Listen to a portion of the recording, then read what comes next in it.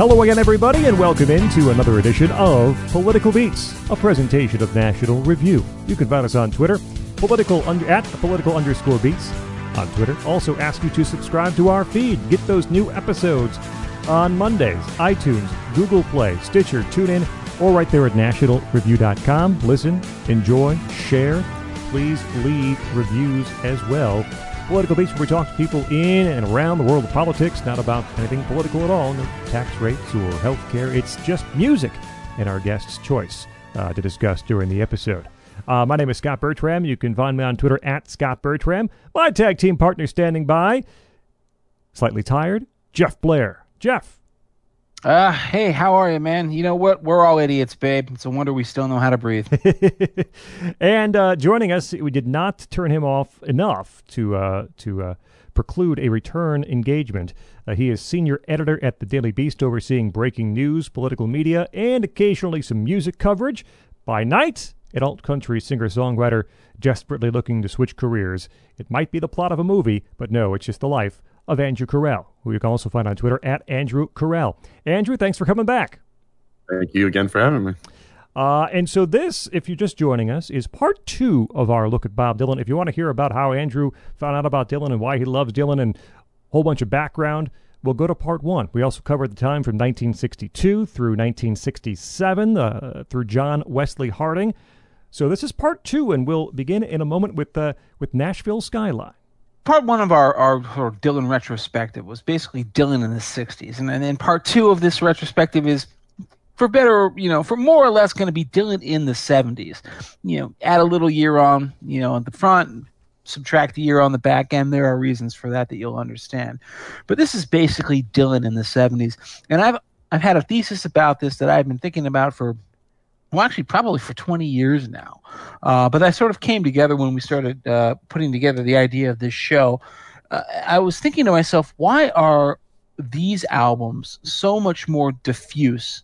And why do they sort of not cohere in my mind in the same way that Dylan's 60s and Dylan's 90s and his modern era of music making do in my head? And I kind of figured it out. I think the thing about Dylan in the 70s, and I know that Andrew is going to argue, and I don't know if I would quite agree with him, but I can definitely feel him. I vibe him on this. He's going to argue this is Dylan's best era, or it's certainly his most favorite era. And I get that. And despite that fact, it's so discursive. What is the difference between Dylan in the 60s and Dylan in the 70s? What the difference is to me is that in Dylan's 60s albums, you see a progression, a clear progression from album to album. You could compare Dylan to the Beatles or the Who or the Rolling Stones, where you have a sort of smooth artistic progression where every album signals what's going to come next. Every album has hints of what came before. It seems like a very kind of coherent and logical progression from an artist who's learning their craft, finding their feet, kind of coming into the full flowering of their talent. If you liked everything you heard on Bob Dylan's debut album or Freewheelin', you got to have more of that on The Times They Are A-Changin' or Another Side of Bob Dylan, even the second half of Bringing It All Back Home. If you like the electric stuff that you heard on Bringing It All Back Home, or sort of the mystical kind of themes that you first started hearing on Another Side of Bob Dylan, well, you got that on Highway 61 Revisited. You got that on Blonde. If you like the sort of weirdness that you heard on Blonde, you got that on the Basement Tapes. The spareness of the Basement Tapes, the simplicity, you found it on John Wesley Harding. And I think you can also say, I think actually Andrew made this point, that the first album that we'll be talking about in this episode, Nashville Skyline, has a certain level of continuity with John Wesley Harding. And I would actually argue that those first 3 albums of Dylan's 70s, or 60s and 70s, Skyline, Self-Portrait, New Morning, they're kind of a piece with that sort of easily understood artistic development. But then something happens. There's a huge caesura in Dylan's career, and I think it happens when he switches labels. Then you have the major albums of his 70s career: Planet Waves, Blood on the Tracks, Desire, Street Legal. 4 albums, 4 major albums, and I think most of them are excellent albums, but none of them really sound like one another. They're 4 different albums that are in 4 different styles. There's no artistic coherence to them. Suddenly Dylan is just doing one thing one day, He's doing another thing another day. He's doing another thing the next day. If it was successful or if it was a failure, it doesn't matter. He's picked up stakes and he's moved on to a new thing. There's no smooth artistic progression. There's no coherence. There's just Dylan relentlessly experimenting. And that was going to set a template for what would come, both in his successful years in the 70s and in his lost years in the 80s. And so that's why the 70s are so fascinating. You have these albums. This is the period of his greatest commercial success. The only number one albums he ever scored were during this era. And yet, compare Planet Waves to Blood on the Tracks to Desire, 3 consecutive number one hit albums. They don't sound like one another even the slightest bit. They all sound like, they sound like Bob Dylan is singing them and writing them. But musically, they could not be more different from one another in so many different ways. Why is that? Because Dylan was no longer on that same kind of predictable artistic track that every other musician of his caliber and of his peers were. He had jumped the tracks and he had taken off into a completely different continuum. And I guess the story of how he got there begins with a visit to Nashville. And so we start in 1969. I mean, we talked about how our last episode actually ended in 1967 with John Wesley Harding. The year 1968 is not a year. He's married. He's living basically in obscurity in upstate New York. He doesn't want to have anything to do with anyone. There's no music made during that year. When he resurfaces in 1969, everyone is stunned because the Bob Dylan they knew, the folk singer, the rock and roller, the mystic poet is gone. And here's this guy singing like, oh my, I love my country pie, in a gummy voice with Nashville studio pros on an album that is a blessed 25 minutes long. And I love that about Nashville Skyline, by the way.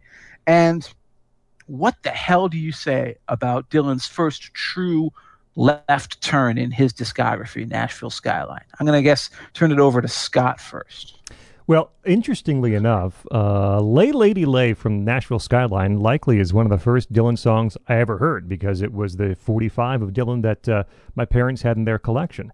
And I'm certain, I remember hearing him sing Lay Lady Lay compared to whatever I had heard on the radio at that point or around that same time is like, finding out the same guy saying Dream On and I Don't Want to Miss a Thing. Steven Tyler's voice is slightly different during those 35, 40 years or so.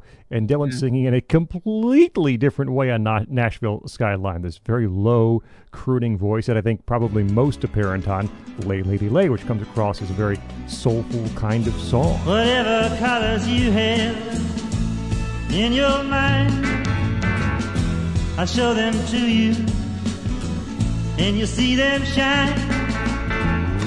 Lay, lady, lay, lay across my big breast bed.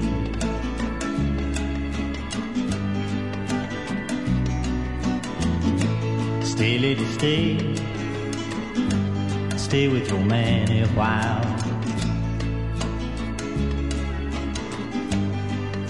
It's a good song. It was one of the hits from the album, with this wonderful descending chord progression. It's one that people likely know. The musicianship on Nashville Skyline I think is quite good. It had some ace studio guys in there with him playing. The lyrics and the songwriting kind of miss for me. And if I read correctly, when he did this a lot in the 60s, you go into the studio and you figure it out. This time he went in the studio, he had 4 songs, and it was hard to make it through. You have a remake of Girl from the North Country with Johnny Cash on vocals, which I don't think is all that good. Cash and Dylan's voices just don't mingle well. They don't play well together to my ear. You've got the first instrumental from Dylan on the album. You've got Country Pie, which is a scant 90 seconds in length. It's a short one. I don't hold it against it, but I think it's a sign that the songwriting was not quite where it had been for some of the past albums. That said, some gems. I actually heard To Be Alone With You on the radio while driving back and forth to Illinois this past weekend, and it sounded good coming out of the speakers. That's such a pretty melody. And I want to know the radio station that played To Be Alone With You. It was Sirius XM's Outlaw Country channel, of course. There you go. Okay. It had to be satellite radio. Yeah. But I mean that's a great song with the guitar picking stabs in there. I wish the night was here, bringing me all of your charms. When only you are near to hold me in your arms. Oh, I always thank the Lord when my work day is through. I'll get my sweet reward to be alone with you. And Tonight I'll Be Staying Here With You. That might be the best song of the album. It's not completely classic Dylan, but among the tracks on Nashville Skyline, it might be the best. Very simple, direct song, the twangy guitar riff, little bar house piano in there. Reminds me a lot of I'll Be Your Baby Tonight from the previous album. And, this is not the easiest time in Dylan's career. And yet on this one, throw my troubles out the door. I don't need them anymore. As if something could be so simple to make life easier as just throwing your troubles out the door. But that's a good one. Slight stuff. I don't think there's much to Peggy Day. Despite the wonderful pedal steel playing, I don't think there's much to I Threw It All Away. If I close my eyes, his croon... I'm so wrong. Yeah, so incredibly wrong. Well, I'll let someone take it from there. Defend yourself. All right, Andrew, you're up, and then I'm going to probably end up agreeing with you. So go for it. Well, a couple of things. Well, yeah, Threw It All Away, I was going to say, is probably my favorite song on the album because to me it's like I see that as Dylan's version of Elvis Presley's That's Where Your Heartache Begins. It's just so miserably sad, and I love it. And I mean, I used to listen to it when I remember after a bad breakup. That was definitely my go-to. Once I had mountains in the palm of my hand, and rivers that ran through every day. That must have been mad. I never knew what I had until I threw it all away. Love is all there is. It makes the world go round. Love and only love, it can't be denied. No matter what you think about it, you just won't be able to do without it. Take a tip from one who's tried. So if you find someone... And also he reinvented it live in the 70s pretty well. Tonight I'll Be Staying Here With You is another great one that, if you think the studio version's incredible on, I believe it's bootleg number 5 or 6 for the Rolling Thunder Review Tour, the live version. That's set up. Yeah, just incredible. It becomes this like gypsy heavy rock song. It's a raucous, like coming off the rails kind of song. But yeah, I agree. There's a lot of songs on here that are throwaways, and it sounds like he's just having fun in the studio. But two thoughts on the album overall is, well, first of all, Johnny Cash obviously did the Girl from the North Country remake with him, and it's worth checking out, though it's not essential. And I think you have to really, really want to hear a full take of songs between Johnny Cash and Bob Dylan. But there is a bootleg of the Dylan Cash sessions where they recorded 12 songs, and I do recommend checking that out because they do a bunch of, it's almost like the $1 Million Bash but with Dylan and Cash and just the two of them on guitars doing a bunch of classic country tunes and Carl Perkins songs. But the actual album Nashville Skyline, I think the general, I think I might have mentioned in the last episode that John Wesley Harding maybe is part of the beginning of alt country, or like the beginning of alt country music.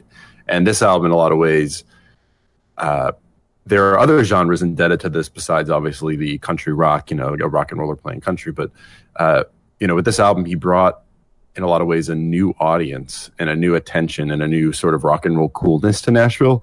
And right before the city began to split in terms of how it made country music. So you had, the Nashville sound with, heavily sentimental and Charlie Rich and, piano laden and Billy Sherrill producing all this stuff. And it was very, very, schmaltzy, good, but, schmaltzy Nashville sound country music.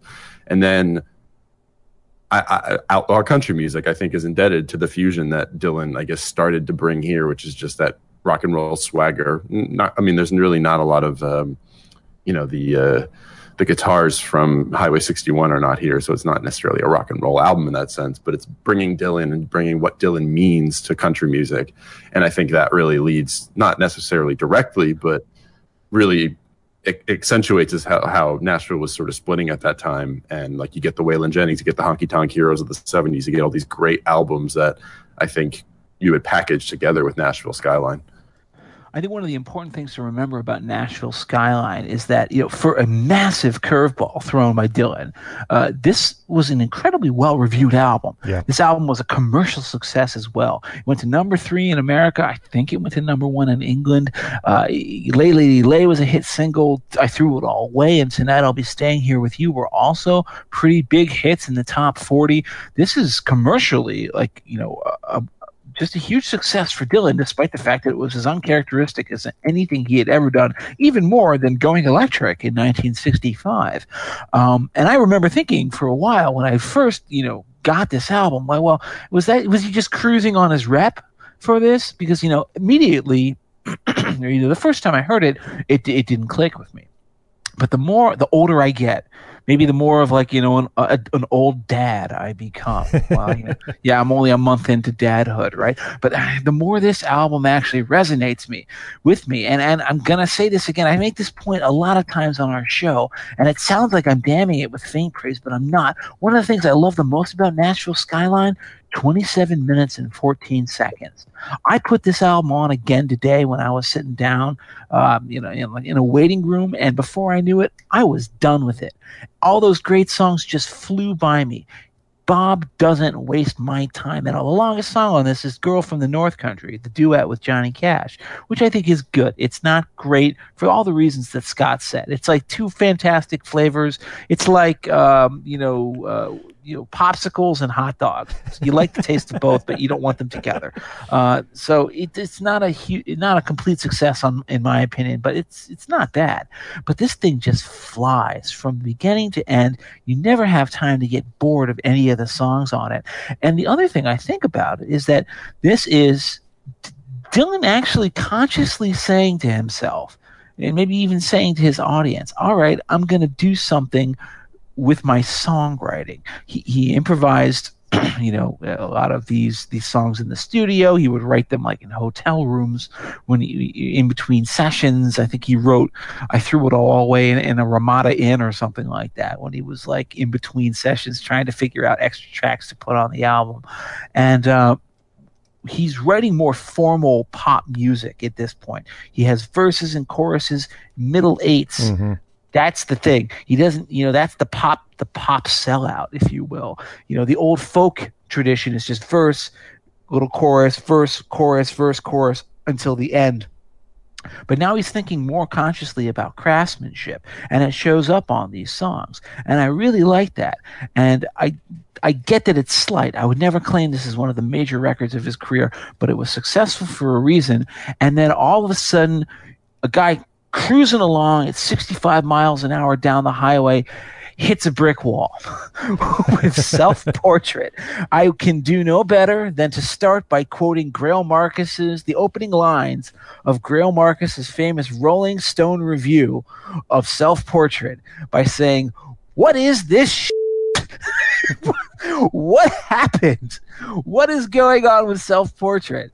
The short version, for those who are unfamiliar, this is a double album. You think Bob Dylan double album, major statement, like Blonde on Blonde, This is going to be a big thing. No, what it is a collection of very weird, almost perversely strange cover tunes, very, larded up with strings and horns, and Bob Dylan singing in his sweet country voice. There's not a single substantial self-written song on the entire record. Why did he call it Self-Portrait? Why did he release a double album? Why did he sell it to the public as a major statement when it was so quite intentionally a minor statement? he's given many answers over the years, and I find the most convincing one to be the fact that he was really just sick of people, hounding him about being the voice of his generation. There were literally guys who were going through his trash outside on the street, like rooting around in it to find like hints about what he was thinking, saying, doing, eating, and throwing away. A.J. Weberman was the name of the guy who would do this. That he just put out a record to say to people, listen, go away. I'm making music for my own amusement. I'm not making major statements for you. I want nothing to do with you. This album is roundly reviled. It is a punchline in the history of rock music, and yet I like it. I like it a fair amount, and I can defend it in many different ways. Anybody want to take it from there and tell me what they think of Self-Portrait? I'll go. Continuing with what you were saying about Dylan's intentions behind it, I think my favorite example of him explaining it in an interview, I don't know what year it was, but I have the quote written down, the thinking at the time was, quote, "I wish these people would just forget about me. I want to do something they can't possibly like." And when you're Bob Dylan, you have that luxury of just being like having a massive fan base, as you said, like what's his name, AJ, going through his Weberman, right? Yeah, somebody of that massive a fan base that decodes every single thing he says and does. Obviously, it's like, yeah, might as well screw with him. The sad thing is he made something that, there are people like me who will perversely defend it. I would go to bat for all the tired horses, which is open. But this is a song, for those who don't know, this is a song that Bob Dylan does not appear on. It's just a female chorus set to strings singing the words, "All the tired horses in the sun, how am I supposed to get any riding done? For 3 minutes." That's all it is. It is so clearly an FU to the listener.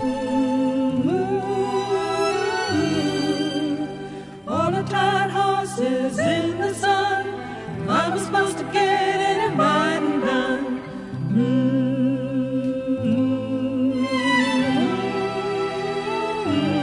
And both versions of the traditional Alberta. I love the number 2 one that's at the end of the album. I think that's a great little piano, sort of the old Western tune. And then, of course, to me, everything else is throwaway. And we can talk about the bootleg that were later released, another Self-Portrait that showed that actually there was a lot of good stuff recorded for these sessions that just, for whatever reason, were disregarded. But the best song on the album for me, which is also, I believe, instrumental, except for Dylan singing a little bit, is it achieved, for me, this song, Wigwam, achieved sort of cinematic brilliance with the Royal Tenenbaums. And maybe that's why I love it so much, because it's so perfectly used in film. La, la, la, la.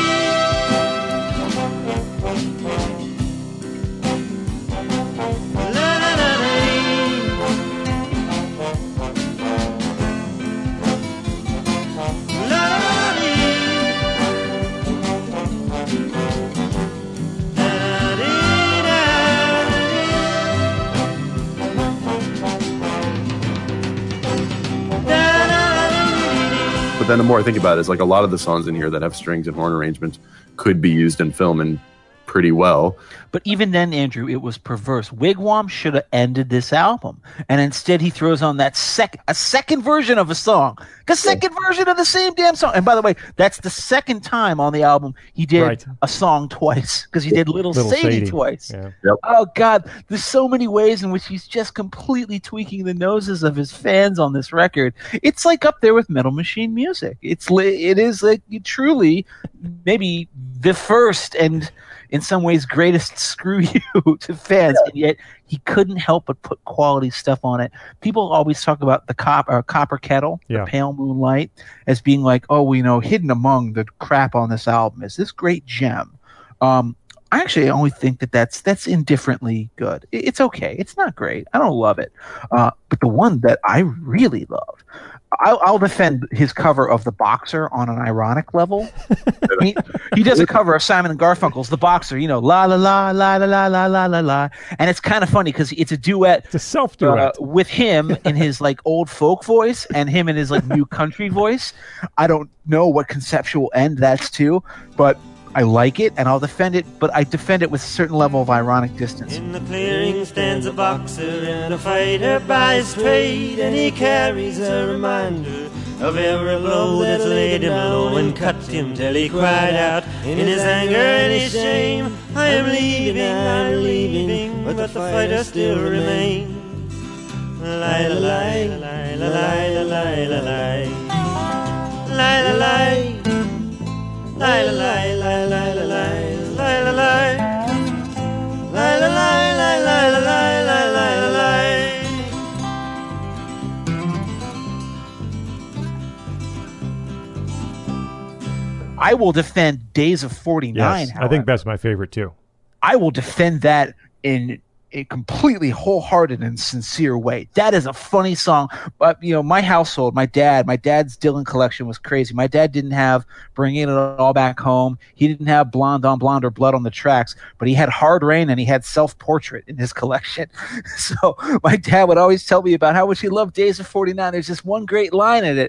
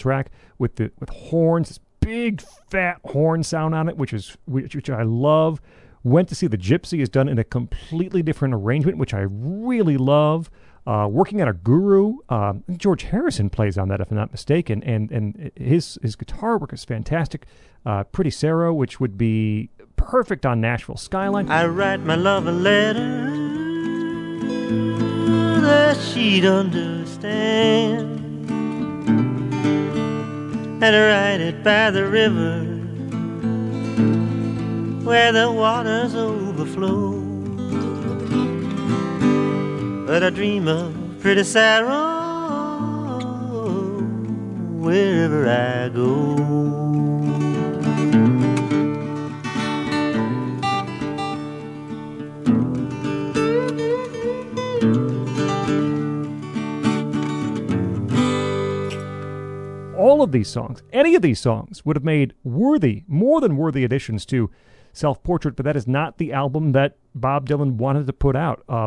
Thankfully, we get to hear them much, much later on, but I think it goes to show that if he, I choose words carefully, if he wanted to put out a higher caliber album, it was possible, and maybe he really did just want to put out an album to tell people to go away, I'm going to do my thing, and I know this is not what you want to hear. Any final thoughts, Andrew? Or you can tell us what you think of his, the way it's at least pitched to the world, is his comeback album, New Morning, which was released a mere 4 months after Self-Portrait, which does give one the impression that even Dylan thought to himself, well, whoa, maybe I've gone too far. Or he's like Joe Bluth on Arrested Development. He's like, I've made a huge mistake.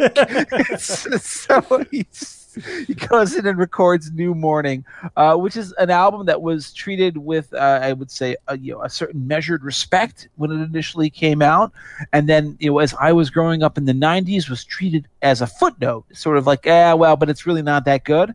And then in recent years has seen, I think, kind of a critical revival where people now treat it as something close to a major album in his career, and maybe like one of his like real secret gems, really underrated albums. I think that's kind of where I fall on it. Where do you fall, Andrew?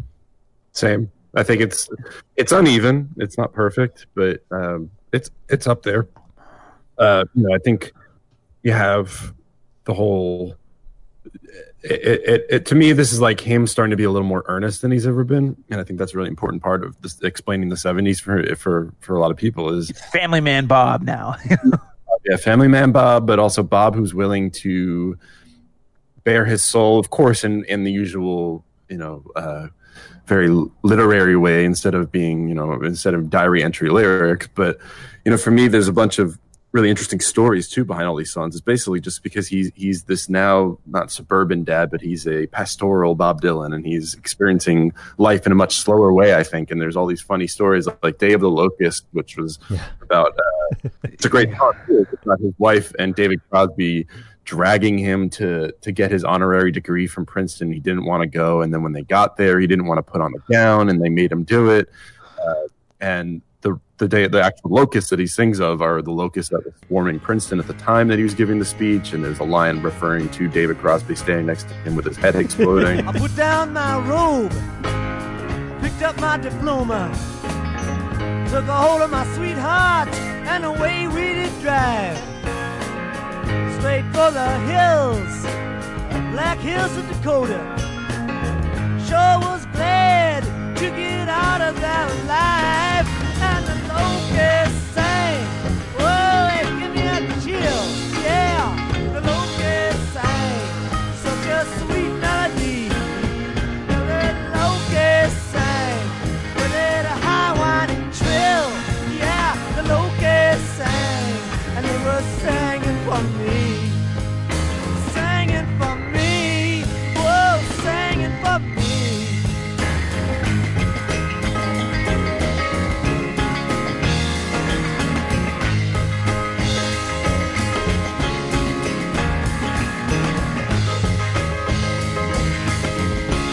It's just one of those, like, it's so unique to Bob, and it's him telling something that's actually biographical, because I feel like he never really was that biographic with his music before.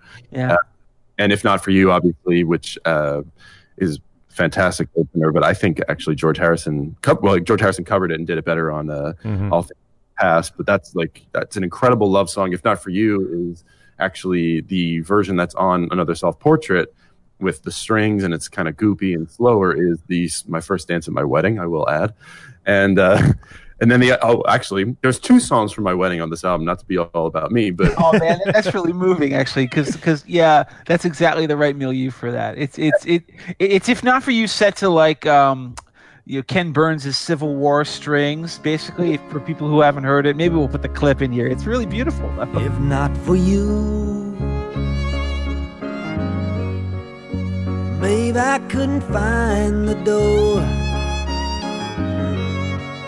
I couldn't even see the floor. I'd be sad and blue if not for you.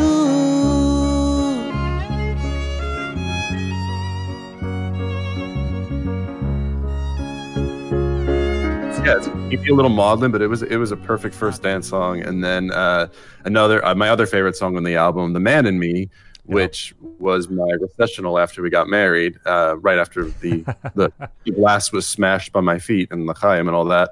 But also the reason I love "The Man in Me" so much, and talking about how we could do a whole other podcast on just Bob Dylan and film, but in The Big Lebowski, the famous credit scene where it just, the bowling ball rolling down rolling towards the pins, just beautiful use of "The Man in Me." It's one. I think it might be my favorite use of music in film. Is that? And then there are other great songs, obviously, like "New Morning," which I think is fantastic. Just a like a hippie country jam, and then the way it was done with the horns on Another Self-Portrait takes it to this whole other level where it's like almost like a Blue-Eyed Soul song or kind of like a Stevie Wonder song.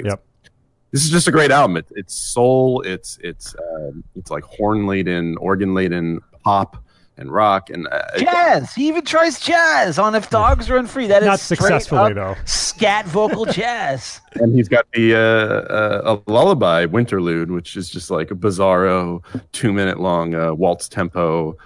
I guess it's a lullaby. It just seems like it would be a lullaby. I don't know how to explain the melody in a way that makes people who've never heard it understand, but it's corny, but it's still a good song. Like, there's not a bad song in this album, I don't think. Well, no, there are a couple bad songs. I don't think "One More Weekend" is anything other than like a silly blues retread. I don't think it ends well. I think "Three Angels" and "Father of Night" are kind of like toss-offs.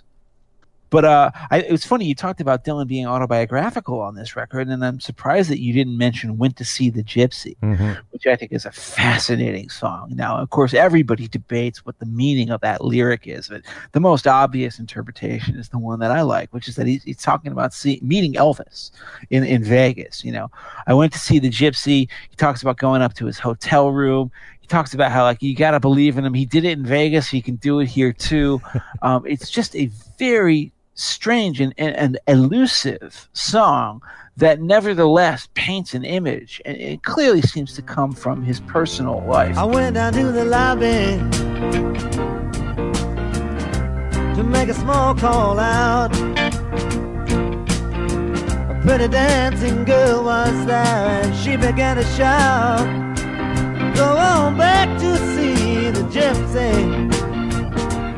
He can move you from the rear, drive you from your fear, bring you through the beer. He did it in Las Vegas, and he can do it here." But the thing about "New Morning," and this is, by the way, where I kind of feel like it represents a terminus. This is kind of going back to the way I opened the show. This represents a terminus in a lot of ways for Bob Dylan, sort of, the straight line of Bob Dylan's artistic development from Bob Dylan, the self-titled album, 1961, all the way to "New Morning." This, you can draw a line that connects every one of these songs from, every one of these albums, from the prior album to the next album. It makes sense. It makes sense. Sometimes you have to squint, like, between "Blonde on Blonde" and John Wesley Harding, you have to know about what happened, in Socrates on the Basement Tapes. But it all makes sense. And this is the end, because this is actually Dylan at his most rockest in a lot of ways. "New Morning," that is a straight up rock song. He is writing rock, style, rock phrasing, coming up with those rock middle eights, and also, you see it on "The Day of the Locusts," on "If Not For You." Brings in, who does he bring in? He brings in George Harrison to cover that song. He brings in George Harrison to do a bunch of sessions that end up not really getting released. But, what does it say about his mindset at the time? He's experimenting with every form he can think of. Jazz songs, rock songs, his folk milieu that he already did, the stuff that he was already known for, but he's stepping outside of his comfort zone, and that is very telling. This is the record that has turned up all these alternate takes that ended up on Another Self-Portrait, for "A Sign on the Window," for "New Morning," for "If Not For You," "Went to See the Gypsy." And the reason for that is that he was trying to find and experiment with different modes and sounds in a way that he more or less would stop doing from this point onward. Famously, he went back for a big rethink on "Blood on the Tracks," as we're going to find out. But this is really kind of that last time where he evinced a real intense interest and willingness to work on kind of what you would call pop songcraft. And then again, I think he just kind of decided that he was going to live life more emotively. We'll get to it when we talk about Blown on the Tracks, but Dylan always said, and people thought he was kidding. He said, like, well, that song, this album's not about like my painful divorce from my wife. This album is about my interest in painting. But I really do actually think there's truth to that from this point onwards, he takes a much more impressionistic approach to music and a much more he returns to his earlier haphazard approach to recording, saying we're going to get it, we're going to record it, we're going to get the feel right, and then we're going to move onwards. But here you see the last sort of gasp of Bob Dylan as studio experimenter, which is why New Morning is a lot more fascinating than people give him credit for. Scott, do you have anything to add before we move on? I really love you call it like a kitchen sink approach to this album. It is all over the place in terms of style, and I think it works wonderfully. Maybe I would call it a minor classic. I think it's one that should be heard. New Morning, guys, that's a killer track. I mean, that is one of my favorite Dylan songs from this era. Gorgeous vocal delivery. And that first line, "Can't you hear that rooster crowing?" sets the mood for that whole song, this bouncy, joyous take on life. It's just like, it's just a thankful to be alive kind of song. Can't you hear that rooster crowing?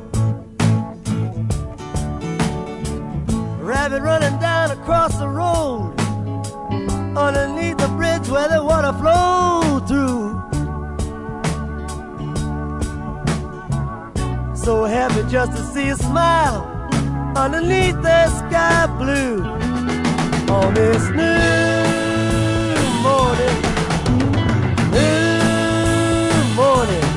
on this new morning with you.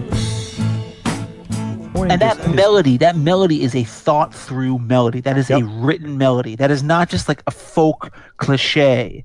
That is a melody that he clearly worked out in advance, and he worked hard on. Day of the Locusts, Andrew went through the theme, but that's one of my favorite melodies from the album too. It's just a catchy, good, big chorus. Again, the organ carries a lot of that song.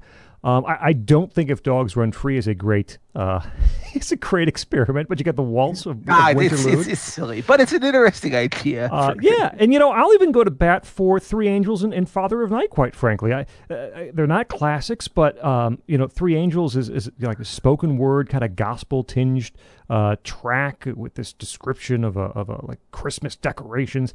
And Father of Night, he just found this pretty great piano riff and starts talking about listing God's gifts to mankind. It's only about 90 seconds worth of music.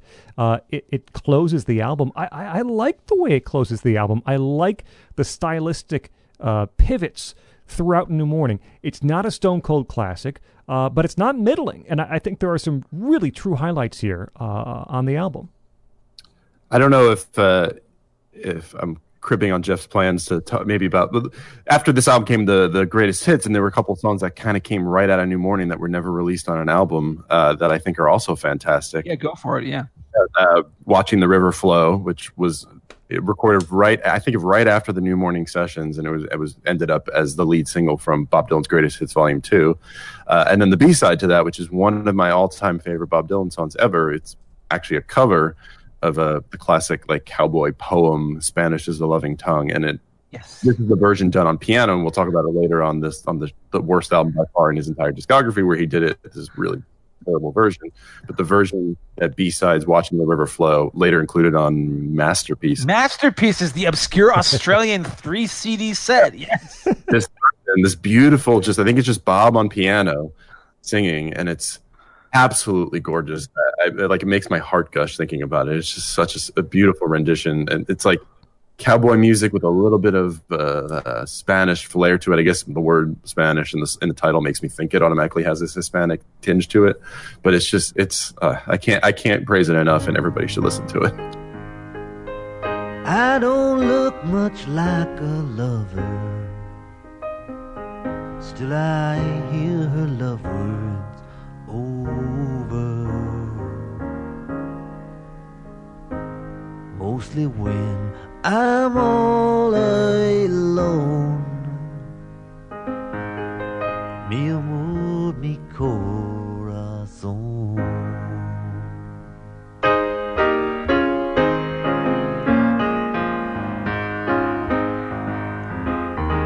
So the thing about Andrew is talking about Bob Dylan's Greatest Hits Volume 2. Normally you don't talk about Greatest Hits collections, but Dylan, again, kind of falling into silence. And again, as I said earlier at the beginning of the show, this is, the big, great, caesura in his career. He fell silent for a while.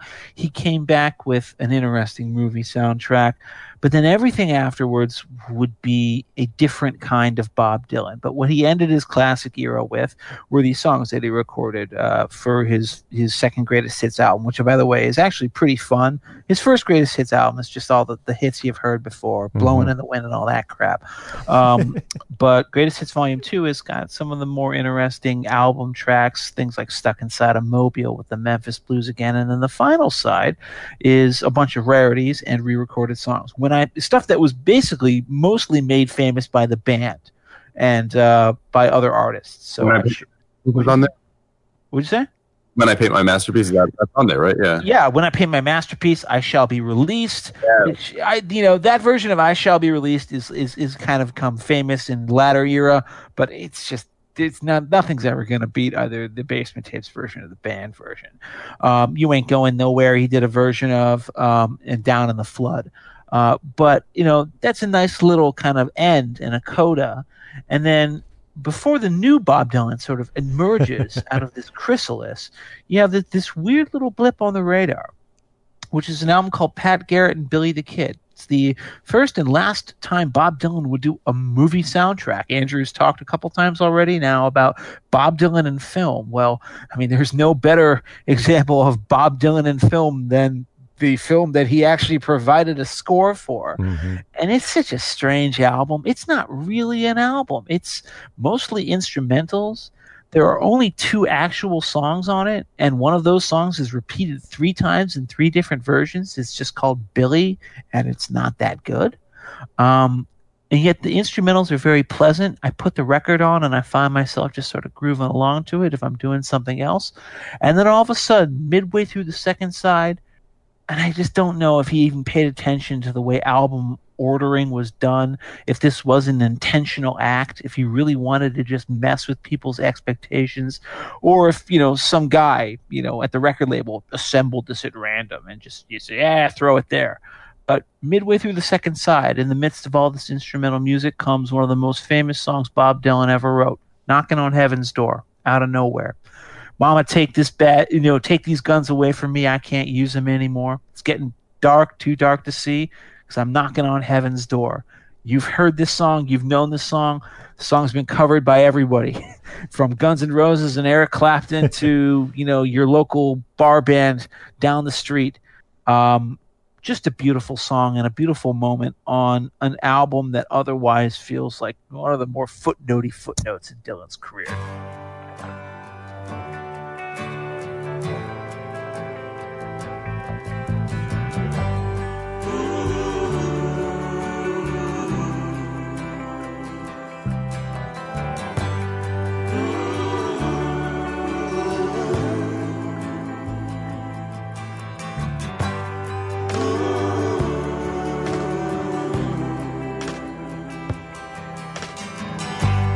Mama, take this badge off of me.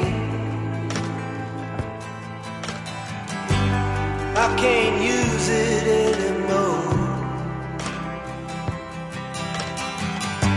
It's getting dark, too dark to see. I feel I'm knocking on heaven's door. Knock, knock, knocking on heaven's door. Knock, knock, knocking on heaven's door. Knock, knock, knocking on heaven's door. Knock, knock, knocking on heaven's door. Anybody have any thoughts about Pat Garrett? I like Billy. Which version? Yeah, 1, 4, or 7. I used to want to cover one of them live, and I forget which one it was. It's well, they're all basically the same verses, just some of them have no verses. Yeah, it's very bizarre. It's true. And yeah, knocking on Heaven's Door, obviously, I think is one of its achievements. But it's just too bad that Axl Rose decided to tack on the forever. Oh man! Instead of like this gorgeous. And if you've ever seen the movie itself, the Sam Peckinpah film, it's the point when the song comes into the movie is just absolutely heart-wrenching. I forget, Billy had just shot someone dead and he stumbles off to the lake. I think it's somebody who used to be his friend, if I remember the movie correctly. And so there's this sort of melancholic feel to having shot somebody he's acquainted with, and the guy stumbles off to the lake and goes to die, and it's really, really beautiful. I mean, it's the first time I remember watching in a film somebody just saying, like, can I, in that moment, I've been shot, I'm accepting my death, and I'm coming to grips with the instant reality of my mortality, going to go die in peace. And it's just, it's just beautiful in that film, which is otherwise, a very kind of confused film for Peckinpah. The studio kind of didn't do it justice. They cut it to shreds. And Dylan, by the way, Bob Dylan as actor, Bob Dylan plays a bit part in Pat Garrett and Billy the Kid. And I got to say, don't quit your day job, Bob. You're a better singer-songwriter than you are an actor. Well, he would. No, I have nothing to add. I'm just raring to get to the next album, Dylan. Well, with the next album, this is what I meant when I talked about this sort of caterpillar chrysalis change in Dylan. That New Morning kind of wrapped up an era, a long era where you saw Bob Dylan, ascending, changing, but in a coherent way. And then all of a sudden, he does something that he was not normally known to do, which is that he goes back and he hooks up with an old group of friends, and that is the band. He gets together with the band, who themselves had fallen on hard times at that point. The band had kind of ceased making great albums by 1973. So what do? They get together with Dylan, who's just signed a record deal with a new label, and they come out with Planet Waves. Planet Waves is Bob Dylan's first #1 album, which is a weird thing because I think it's a very compromised album, and yet it contains, one of the finest songs that Bob Dylan would ever record. We already talked about this on our band episode, which is Forever Young.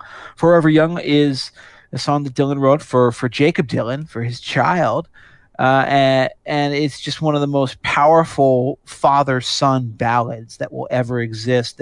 There's a fine line between writing something that is moving and dignified about such a potentially maudlin subject, and then on the other end of that you've got glurge and pure pathetic sentimentality. And Forever Young stays well on the right side of that line. May your hands always be busy. May your song always be sung, and may you stay forever young. It's just a beautiful song. And then that final instrumental play out, which I already talked about on our band episode, is one of the finest moments of Dylan's career and the band's career.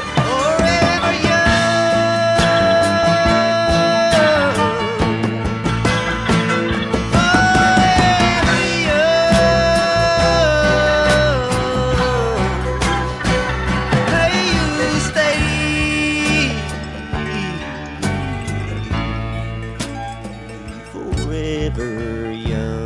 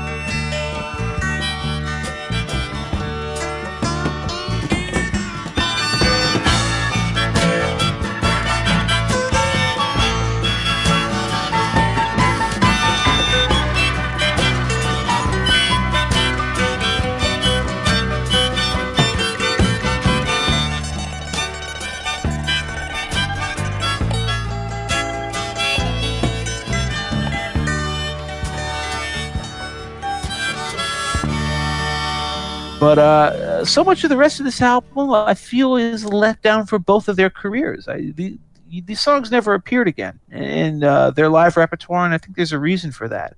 On a Night Like This is pretty good.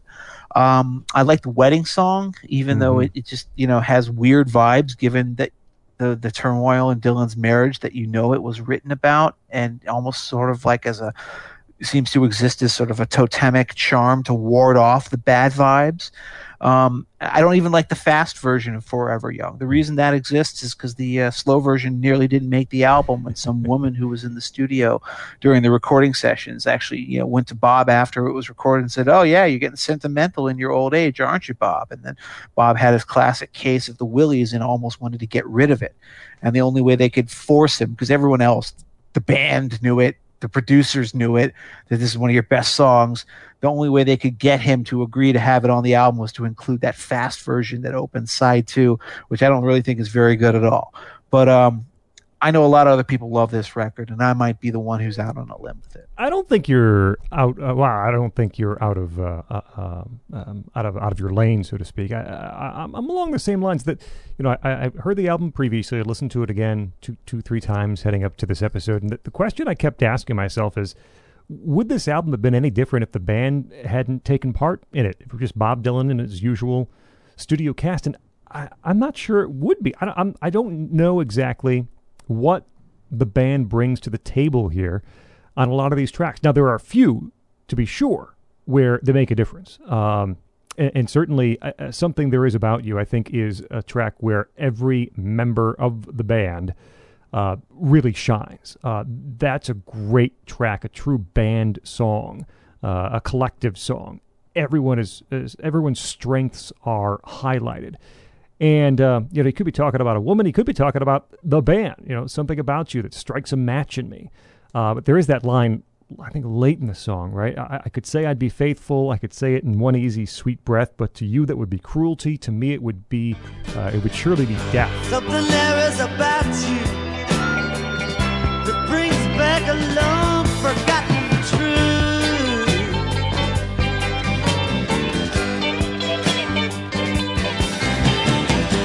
Suddenly I found you, and that spirit in me sings. Don't have to look no further.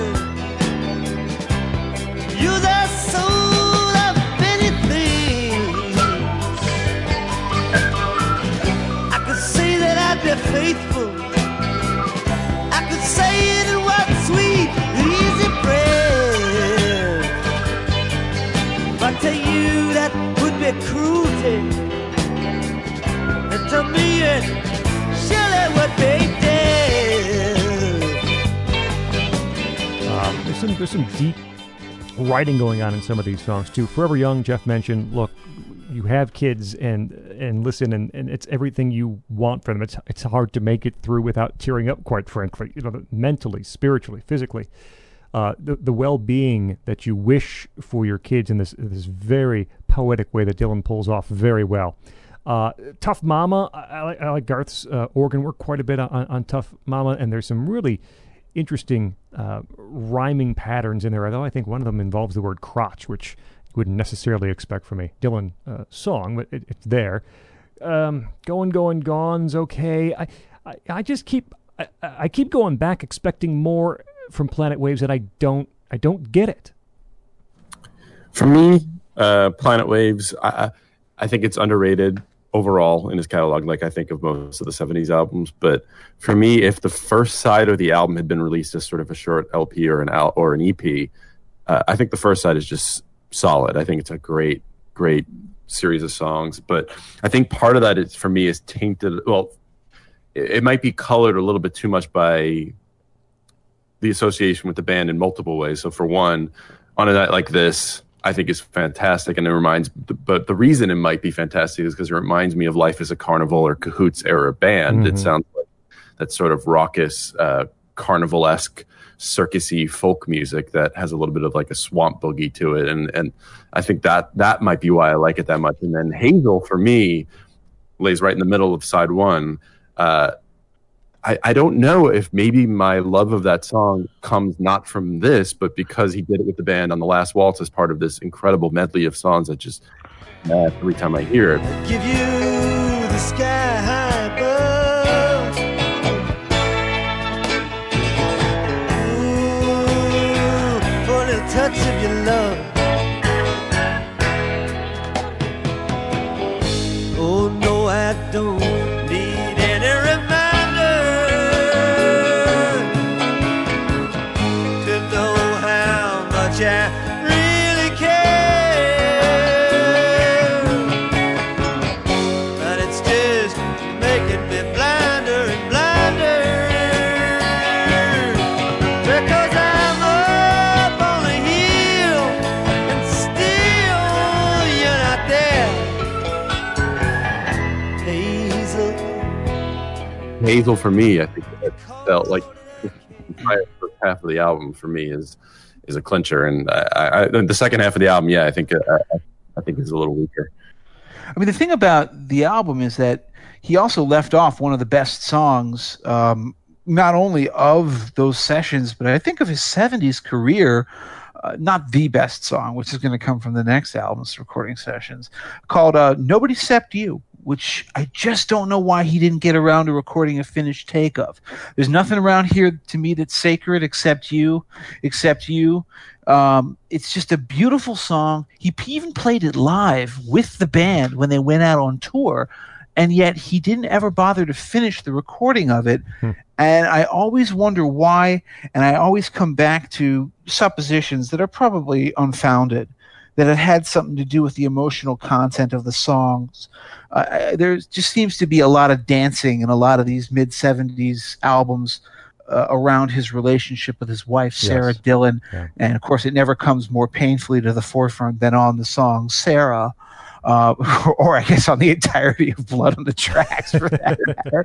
But I feel like that song should have been here, and instead it was replaced by the wedding song, which is actually not a bad tune. It has a certain intensity to it, but it's a much simpler song. It's also kind of has a darker intensity to it that I don't think serves the second half of Planet Waves well. You know, one other thing before we move on is that this is the moment that Dylan chose to reemerge as a live performer. And this was no minor thing. This was a huge flippin' deal. When Bob Dylan and the band took their act out on the road, it was the biggest concert ticket of 1974, and it ended up resulting in a double album known as Before the Flood, which a lot of people, I mean, this is a rapturously reviewed double record back in the day. And the interesting thing about it is that this is Dylan's first live album. Mm-hmm. For a guy who would end up releasing just like 1,000 live albums, it took until 1974 for him to actually release a devoted live record. And a lot of people love this too. A lot of people say this is one of his finest records. You'll find stray tracks from this showing up on almost every compilation, that goes beyond a single disc that Dylan did. I wanted to know I don't know, Scott, if you ever had a chance to really listen to this one in depth. Andrew, I'm sure you have, just like I have. I don't know. What do you think about it? Yeah, I did. I think it's really excellent. We're about to enter the stretch, as Jeff mentioned, where there are a number of Dylan live albums that are going to come up soon, and this certainly might be the best. Just a roaring version of most likely You Go Your Way. There's a lot of good tracks. Garth Hudson's organ tone on "Knocking on Heaven's Door" is just heavenly. It's fantastic. The Live Like a Rolling Stone, much better than the self-portrait version, of course. So many of these songs are reworked, which Dylan would do throughout his live career. I think some of them don't work fabulously. I don't love the rework on Rainy Day Woman. I don't love the rework on Highway 61 all that much, but there's really an aggressive style and approach to these songs that were maybe if the band fell flat to my ears on Planet Waves and what they brought to those songs, I do think the strength and the power and the greatness of the band in a live setting is certainly evident on Before the Flood. Yeah, and the thing about I love this live album. This is, I think, it's absolutely his best live album. But for me, it's also a it really is like a key to understanding where he's about to go with his live renditions.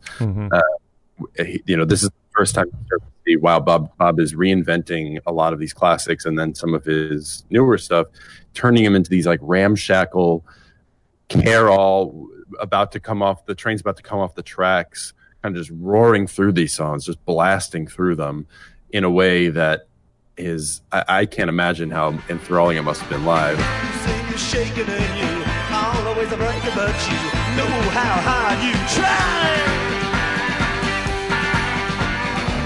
You say you're certain that you kind of hurting, but you know sometimes you lie. Sometimes it gets so hard to care. It can't be this way everywhere. I'm gonna let you pass. Yes, and I'm gonna last. And time will tell who has failed and who's been left behind. And you go your way and I go mine. The judge is holding it. They did one show at MSG that was one of these was recorded, but just taking all these songs that normally have that, like there's a bunch of slower sort of folk country tunes on here, and just making them, even like the band's version of The Wait on here is incredible. It's just it's like taking that sort of country folk persona of Dylan and making it rock and roll again, and that's what makes it so special. Well, at that point, Bob Dylan does Blood on the Tracks, which is not a really important album. So we're going to move on to Desire, which I think is really, where he comes into his own. Okay, obviously, I'm just being a jackass here. Blood on the Tracks follows. This is, I think, as anybody who understands Bob Dylan and is listening to this episode could have predicted in advance, going to be kind of the centerpiece of this Bob Dylan in the 70s episode.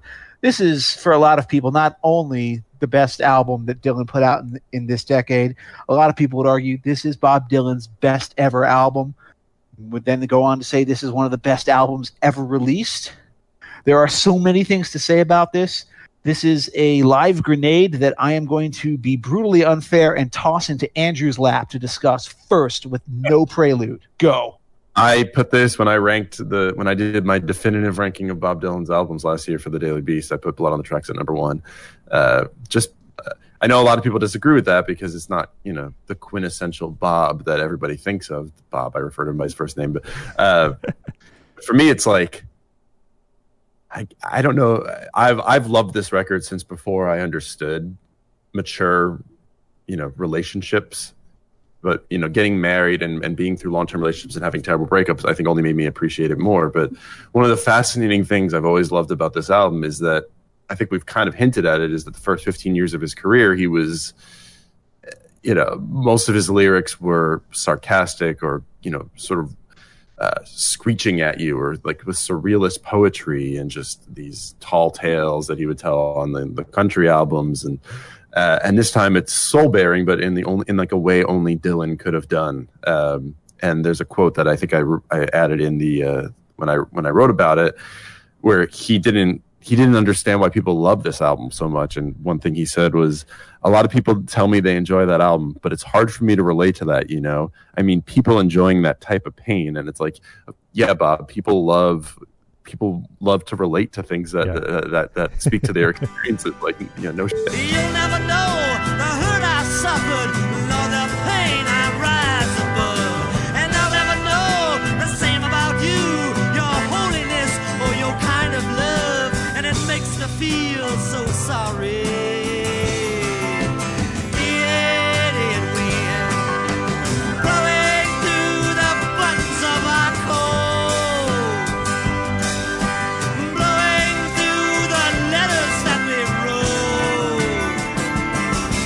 The idiot wind blowing through the dust upon our shelves. We are idiots, babe. It's a wonder we can't even feed ourselves.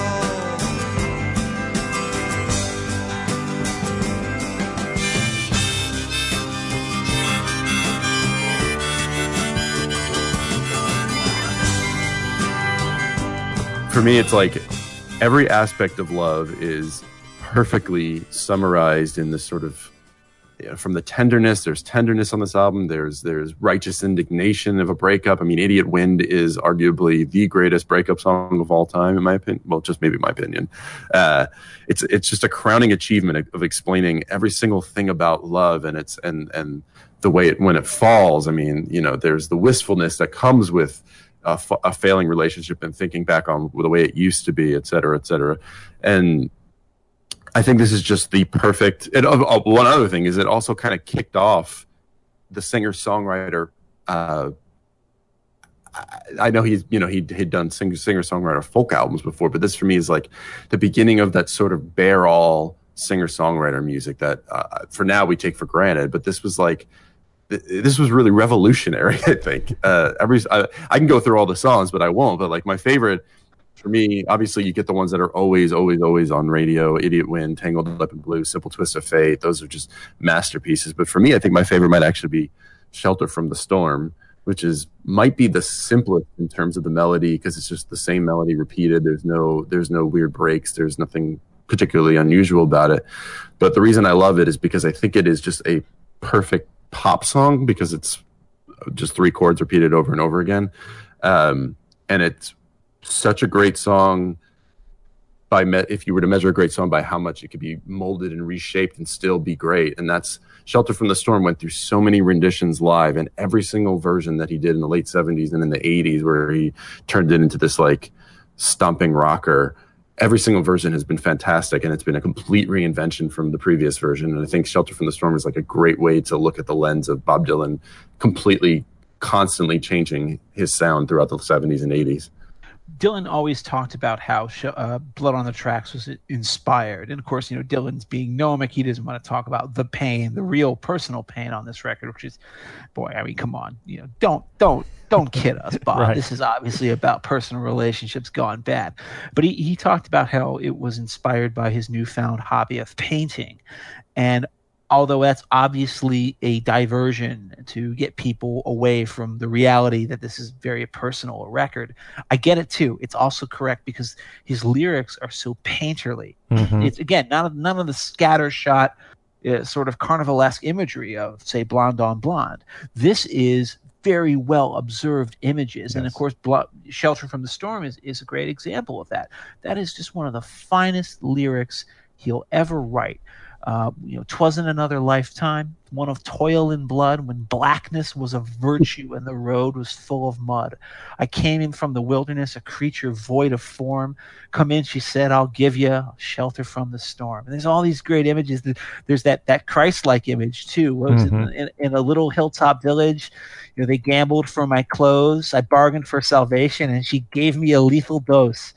Just these great, beautiful, beautifully well-observed couplets that speak to an attention to every word that he was writing, and you hear it on the earlier verses, the later versions of this song. In a little hilltop village, they gambled for my clothes. I bargained for salvation, and she gave me a lethal dose. I offered up my innocence, I got repaid with scorn.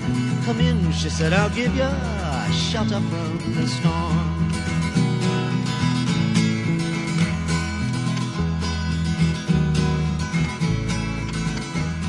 I'm living in a foreign country, but I'm bound to cross the line. Beauty walks a razor's edge, someday I'll make it mine. If I could only turn back the clock to when God and her were born. Come in, she said, I'll give ya shelter from the storm.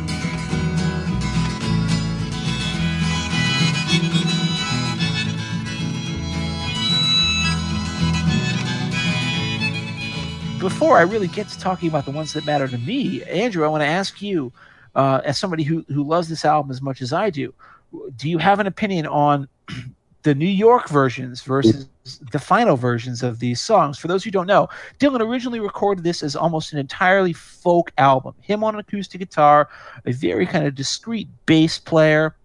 And, on Meet Me in the Morning, there was like a drum line. He did one blues song, but it was a very kind of a folky throwback thing. And then before it was released, he, had a big rethink. He went to Minneapolis and he recorded a lot of the songs with a full band. So Tangled Up in Blue, Idiot Wind, You're a Big Girl Now, You're Gonna Make Me Lonesome, or If You See Her, Say Hello. Those were all redone. Lily, Rosemary, and the Jack of Hearts actually is the one I think that it actually comes off the best in the re-recordings. But what do you think? Are you a New York man or are you a Minneapolis man when it comes to that's hard. That's hard. Also, funny fact, I think it was his brother that heard the New York versions and was like, you got to go to Minneapolis and record them. And so we can thank his brother for the versions that everybody knows. But I don't know. For me personally, I actually think I prefer the version that most people haven't heard, just because I learned to play open D guitar from that album, because it's actually every song is in the same key, recorded it with the same 5 or 6 versions of phrasings of certain chords. And it's just, it's a great way to learn. Yeah, it is. But I mean, obviously, you learn 4 chords and you can play Shelter from the Storm, Idiot Wind, Tangled Up in Blue, and they'll all sound great too. It's great, and I honestly, I personally prefer that. But the finished product, including the Minneapolis versions, it's jazzier, it's sexy, while the music, the actual lyrics are depressing. Oftentimes it's got this sort of like sexy coolness to it, like it's confident, and it's so whatever it was that made him go do that, it obviously paid off. Scott?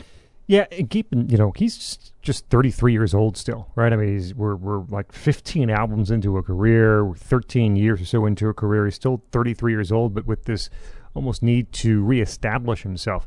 Jeff mentioned the lyrical content on Blood on the Tracks is so far and away better than what he had been up to since, at least John Wesley Harding. I mean, just the visual, the imagery in these songs is incredible. Tangled Up in Blue is, to me, like a Rolling Stone in its feel, in its momentum, the lyrics kind of spilling out over the edges, the way it kicks into gear just in time for the chorus. Some great phrases. I always love helped her out of a jam, I guess, but I use a little too much force. Just the way that gets delivered in that song is fantastic. These descriptions of various relationships with women in various cities, and that last verse where to me he's heading back to that first woman mentioned in the song, going back again, got to get to her somehow. Tangled Up in Blue is one of those classics that deserves to be 100% and deserves to be heard as well. I adore Buckets of Rain. Just a beautiful, bittersweet song. And if you listen, there's a clarity to his voice, his vocals in Buckets of Rain that we wouldn't hear again, because this starts the era where he is recording, touring. By certainly Street Legal, if not before, you begin to hear, the growl, the Dylan growl that we hear through the 80s as well, and even in the 90s. Here, his voice is still pretty pure, and especially on Buckets of Rain, it is such a beautiful song. Life's not fair, make the best with what you got, right? Life is sad, life is a bust, all you can do is do what you must. Life is sad, life is a bust. All you can do is do what you must. You do what you must do, and you do it well. I do it for you, honey, baby, can't you tell?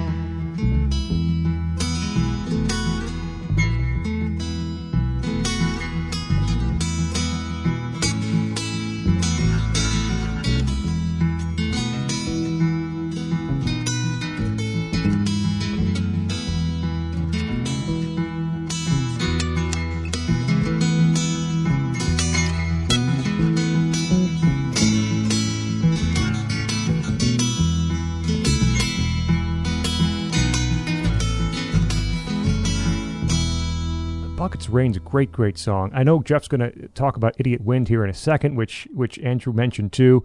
Maybe in the Morning, I think might be the best blues, the blues delivery, best blues song in Dylan's catalog. I think that's the only one that made it through from the New York sessions untouched, if I remember correctly. And that's a good one too. Andrew mentioned Simple Twist of Fate. You're a Big Girl Now, man. the disintegration of a relationship. And again, Bob says it's not his. It's, he doesn't do first person stuff okay, but certainly feels like it is. Heartbreak and agony, both in the lyrics and in the delivery as well. And that, when he says, "I can change, I swear," and then he kind of howls. It's just heartbreaking stuff. And Andrew mentioned too that kind of this path through love and heartache and separation. It runs through the entire album, and I don't know if something like this was expected or anticipated from Dylan at this time. It had been so long since he came up with something quite this good. It's phenomenal. I don't know any other better way to describe it than to say the effulgence of talent and skill and emotion on Blood on the Tracks is something that Dylan would never repeat again. His heart would be in so much more music that he went on to make, but he would never be as naked and open on this album as he was again. And he would never be as naked as he was again as he is on this album. And for me, the hinge point of that is, of course, Idiot Wind. So when I asked Andrew about the difference between those New York versions versus the Minneapolis versions, the reason I ask is that it's a draw to me in many ways. I as much as I love the original version of Tangled Up in Blue, I think that the band remake that opens Blood on the Tracks has got a real something special to it. Yep. that I love. So now I'm going back again. I got to get to her somehow. All the people we used to know, they're an illusion to me now. Some are mathematicians, some are carpenters' wives. Don't know how it all got started. I don't know what they're doing with their lives. But me, I'm still on the road, heading for another joint. We always did feel the same. We just saw it from a different point of view. Tangled up in blue.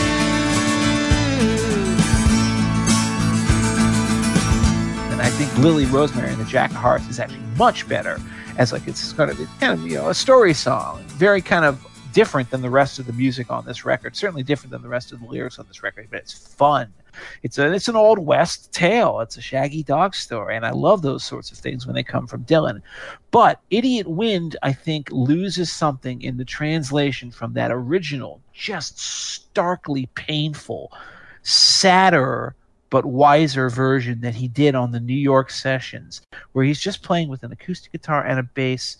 And he sings different lyrics on it too, and that means so much to me. The album version ends with a couplet that goes, "You'll never know the hurt I suffered and all the pain I rose above, and I'll never know the same about you, your holiness, or any kind of love, and it makes me feel so sorry." There's kind of a self-pitying anger there, a rage. Again, that they talk, it really keys into what Andrew was talking about being a great breakup song. But on the original version, he sings something much, much more profound, even though it's much more indirect, where he says, "You close your eyes and part your lips and slip your fingers from your glove. You can have the best there is, but it's gonna cost you all your love. You won't get it for money." And that couplet just gets me every single time. And then when he sings, "Idiot wind blowing through the dust upon our shelves, we're idiots, babe. It's a wonder we can even feed ourselves." The rage and the anger that you hear on the album version is replaced by this sort of mutual sense of, mutual condemnation. It's not just you broke my heart, you betrayed me, and I hate you, which you get on that, and you also get on kind of the ridiculously great amped up version that you hear on Hard Rain. Instead, it's replaced by a sense of we're both at fault here, that this relationship fell to pieces because of the mistakes that we both made. And as much as I say that you're an idiot, babe, and I'm angry at you, as much as I rage at you, at the end of the day, I know that I'm just as much to blame for what happened between us as you are.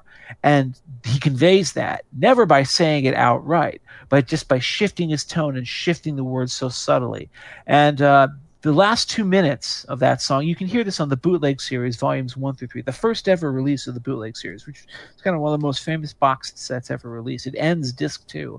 It ends with a 2-minute long harmonica solo.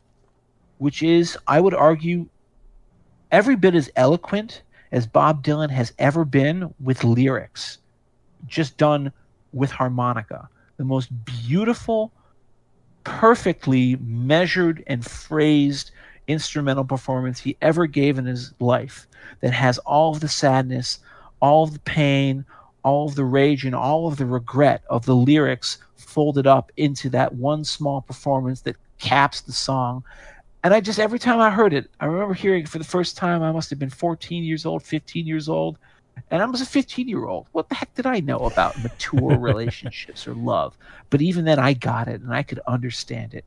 I knew it, and I knew that I was listening to profound art, profound personal art that was both personal and was public and meant something to me as well as the person who had written and performed it, which is a very rare feeling.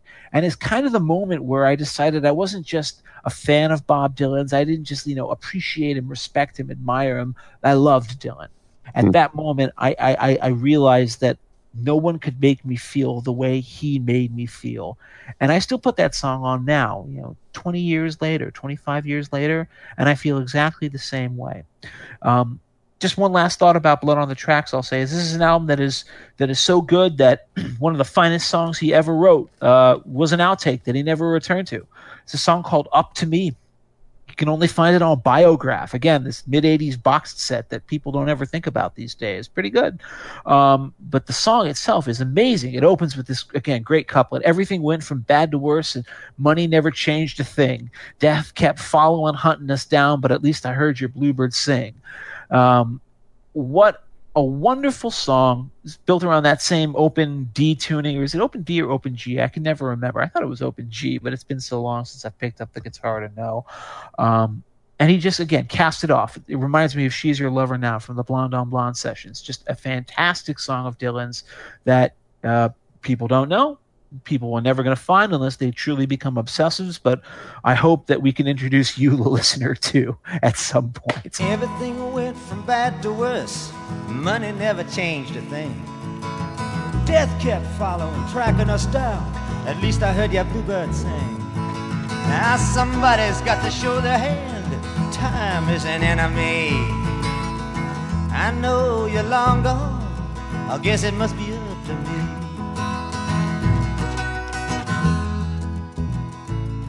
If I'd have thought about it, I never would have done it.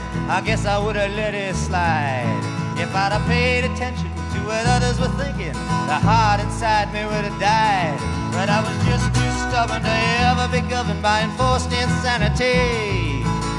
Someone had to reach for the rising star. I guess it was up to me.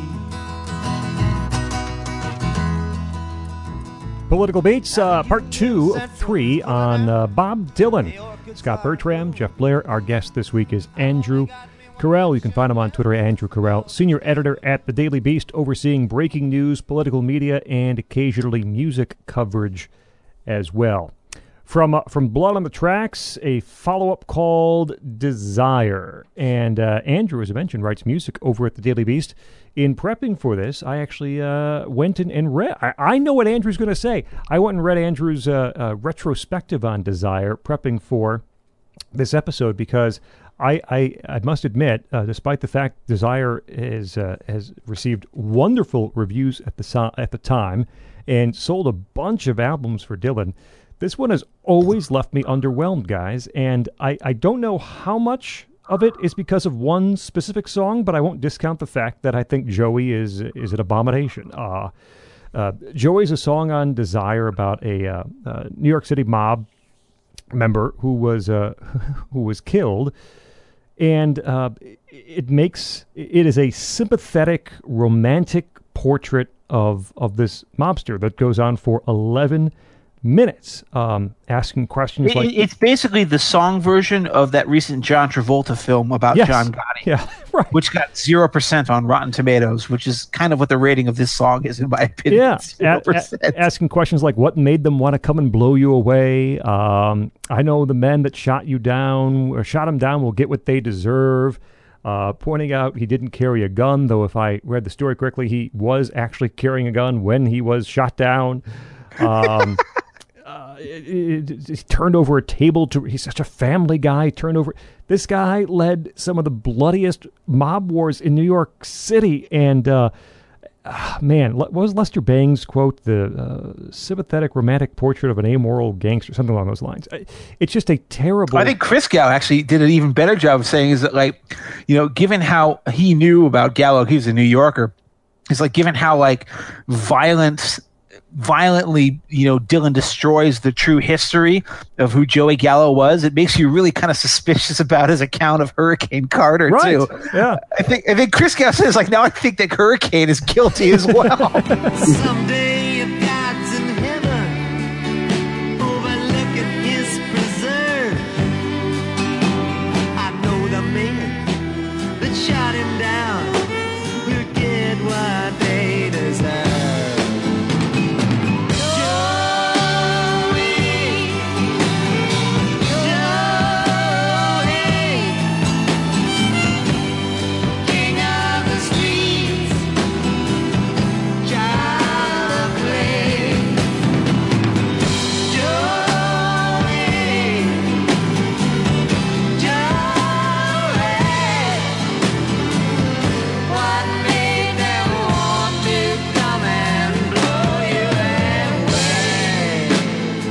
And even in the Hurricane song, there are some factual liberties taken, though it's much closer to reality, I guess. And most people, a lot of people know the Hurricane song, both from the album, and of course, its use in the movie later on too. And Hurricane was released, so you know Bob got some results from that one. Boy, I really hate Joey. I mean, I hate Joey. There are a lot of songs on, you know, they're story songs, they're tales, and that's never been my favorite Dylan song specifically. And so I think that's another reason why I don't particularly love this album. There's some pretty stuff. I think Isis is a pretty song, very memorable piano melody, kind of lopes along at a nice pace. I kind of like Isis. I don't mind One More Cup of Coffee, just kind of this Western outlaw song. One more cup of coffee before I go to the valley below. This feeling of danger lurks there, and doom, both for perhaps life and for the relationship in the song. But man, Mozambique I don't like. Romance in Durango I don't like. This has never done it for me, and I know it's a very highly regarded Dylan album, but Desire is just not for me. All right, Andrew, what do you think of this weird gypsy music? I love it. I love it. I think it's Dylan's most adventurous album. That's what's partly so enthralling about it. And you know, in the piece I wrote, looking back on 40 years of it, Joey, if taken at face value, is lyrically an abomination. But you know, like obviously the question, what made them want to blow you away? It's like, gee, I don't know. You know, can't imagine what might have done that. If I remember correctly, it was like one of the famous things he used to brag about all the time was just like killing a guy in cold blood while he was getting his hair cut. Like this is a guy who had no regard for human life and you know, whatever. But my take on even that song, I love that song. Well, I don't love it. I like it a lot. If you take it as sort of like he's just writing a fictional version and it's a homage to an anti-hero. You don't take the tack that just blames it all on Jacques Levy. Oh, that's by the way the other thing that I didn't mention, that Dylan has a co-writer for the first time ever on a lot of these songs. Mm-hmm. Who is Jacques Levy, who last was seen co-writing some of the Byrds latter era hits on their like Untitled album. If anybody's listening is familiar with Chestnut Mare off of their Untitled album, and some of the other late era songs by the Byrds, which are pretty good in my opinion. I don't know how he got together with Dylan. I don't remember the exact story, but here he is co-writing most of this music.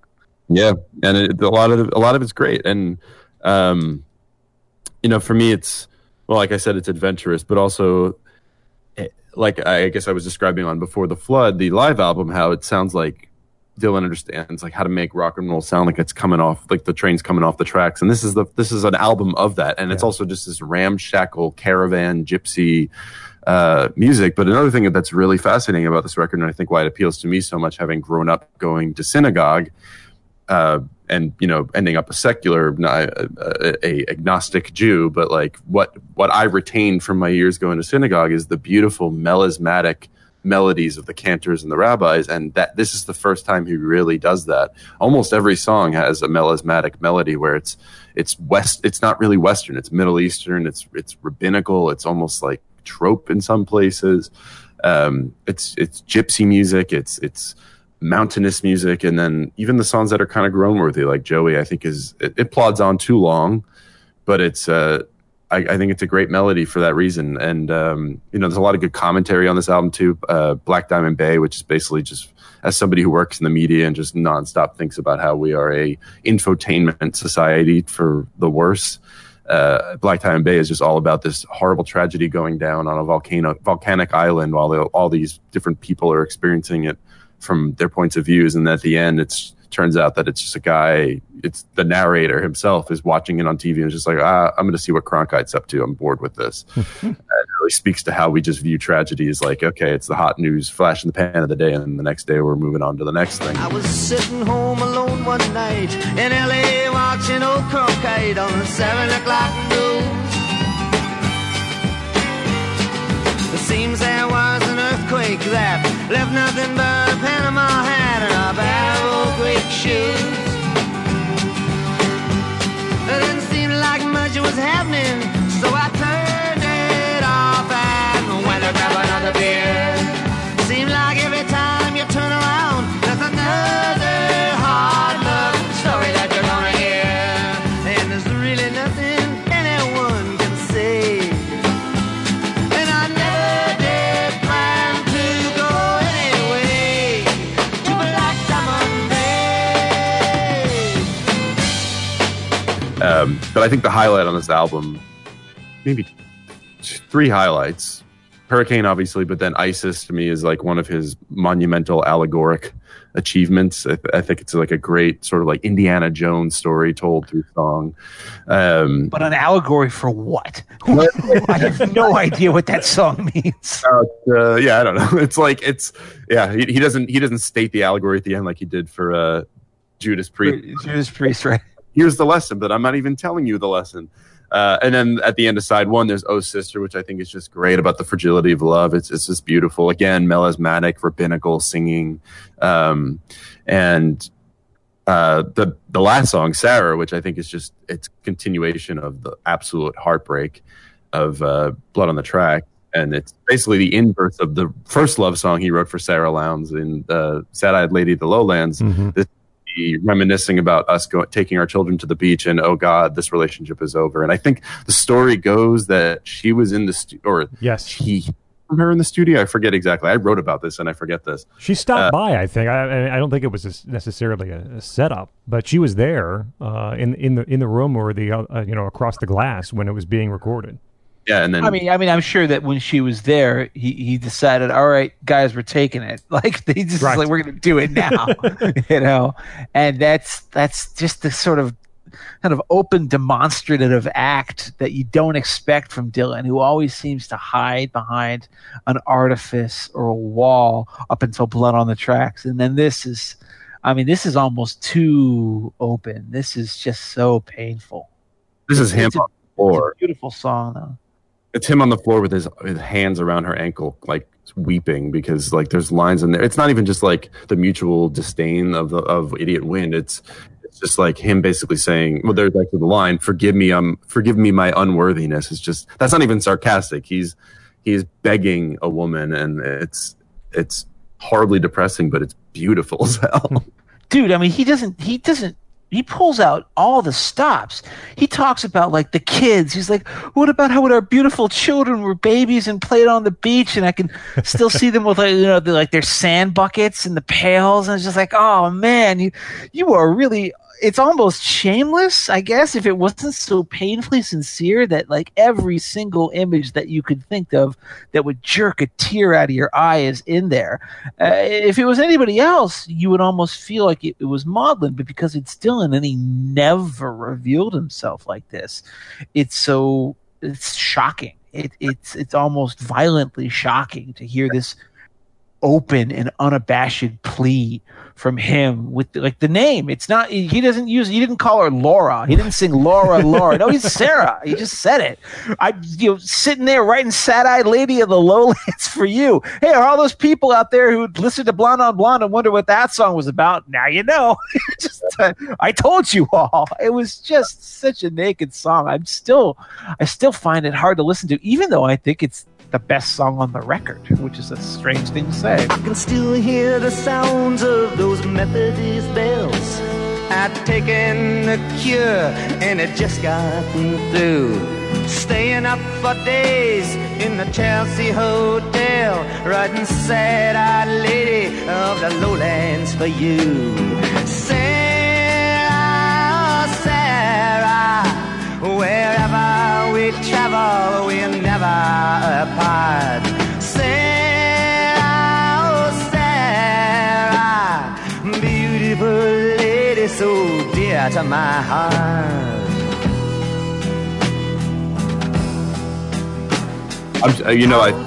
Two other thoughts I have is, one, Emmylou Harris is all over this record, and that's fantastic. That for me makes it just even more gorgeous than ever would have been, because Emmylou is one of the greatest voices in I think rock and roll history or country history. But the other thing is, one of his better songs, and I think you and I have talked about this privately before, is one of his better songs was left off the album, and the studio version of it, it's called Abandoned Love.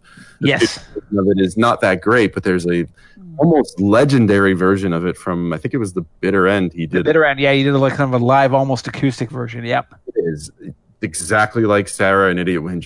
You can feel in that room in the West Village this guy pouring his heart out to people who were probably felt like they were watching a God play for an intimate room at that point, and he's just pouring his heart out, and it's so it just stabs you in the chest. Yeah. I actually, I haven't really said my opinions on this album. You guys really covered a lot of it. I kind of fall halfway between Scott and Andrew, in that I see the flaws. I mean, Joey is just such a blot. I cannot talk my way around it the way Andrew seems capable of doing. I also think that like Black Diamond or Romance in Durango and Oh Sister don't do much for me. I like Mozambique though. Everybody makes fun of that one. It's just kind of like a silly song, I'd like to spend some time in Mozambique. The sunny sky is aqua blue. It's clearly a throwaway, but again, it's Dylan kind of playing with a different kind of sound. This is why I said, number one album, Planet Wave, sounds nothing like number one album, Blood on the Tracks, sounds nothing like number one album, Desire. This is weird gypsy music that doesn't sound at all careful or considered. It sounds a little improvised. It sounds a little tossed off. Even Hurricane, which I guess was probably more tossed off lyrically than Dylan would have cared to admit, given that he got sued by both Arthur Dexter Bradley and Patty Valentine later on for character defamation. But that sounds like kind of like a sort of a 70s hootenanny. The spontaneous sound of these songs, with the exception of Sarah, which again, it just has to come at the end of the album because it's so different from everything on the album. It has a certain charm. It has an appeal. And of course, that appeal is directly related to one of the most famous concert tours that Dylan ever involved himself in. I guess you could say it's kind of one of the legendary, tours of rock history, right up there with Dylan's own 66 tour, or like the Stones in 69, or, Bruce Springsteen, singing at, the Bottom Line. It's Bob Dylan's Rolling Thunder Revue, where he got together with basically every, rock friend that he knew, and even non-rock friends, and poets and painters and artists of various stripes. And he basically decided to put on a giant, rock hootenanny with all of his friends coming out to play. This is like, a day-long show that would be capped by a Dylan concert. The band was, a band that he had used both on Desire and on tour. They found the violinist busking on the street. They got Roger McGuinn in to play backup guitars. They got Mick Ronson on some songs. And you can hear what this concert era was like on the Bootleg Series Volume 5, the Rolling Thunder Revue. We talked about it originally when Andrew mentioned Tonight I'll Be Staying Here With You back at the beginning, talking about Nashville Skyline. It's a really wonderful kind of brisk and bracing live view of Dylan. He remakes all of these songs. There's just no fealty to what they once were. He's committing joyful blasphemy on a nightly basis.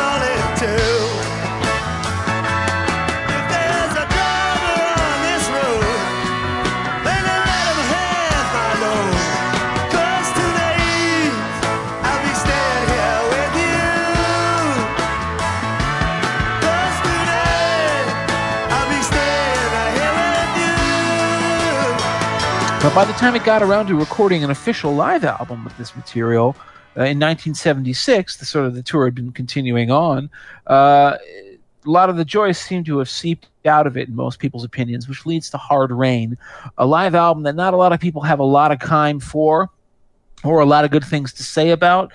Again, as I mentioned earlier, this is one of the Dylan albums that was in my dad's collection. Why? I don't know. You got to ask my dad. Maybe I'll ask him tonight.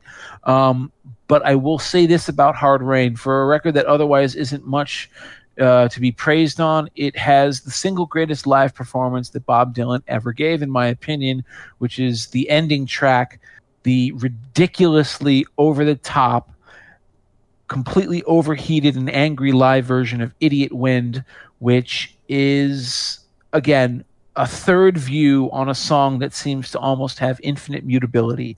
Every time he sings it, it can sound like something completely different. I like this one nearly as much as I love that sort of sadder but wiser, mutually self-blaming version. That's the acoustic version from the New York sessions of Blood on the Tracks. This is at the far end of the opposite spectrum. This is, Bob Dylan literally taking a shotgun and blowing his ex-wife away in anger and rage. But I love it. I love it so much.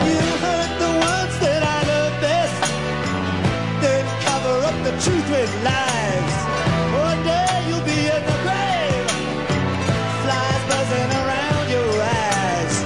Blood on your saddle.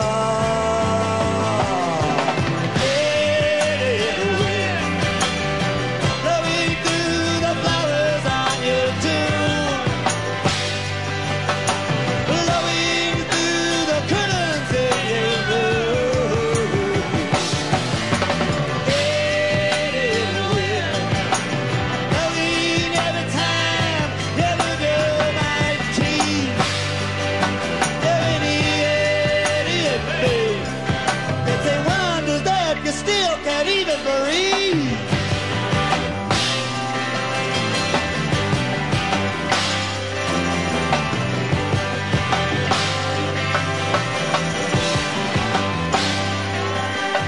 I don't really have much else to say about Hard Rain. I don't know if any of you guys do. I like it, but for me, the centerpiece of it, though, it's a good snapshot, especially if you ever watch the TV special that was recorded alongside. Right.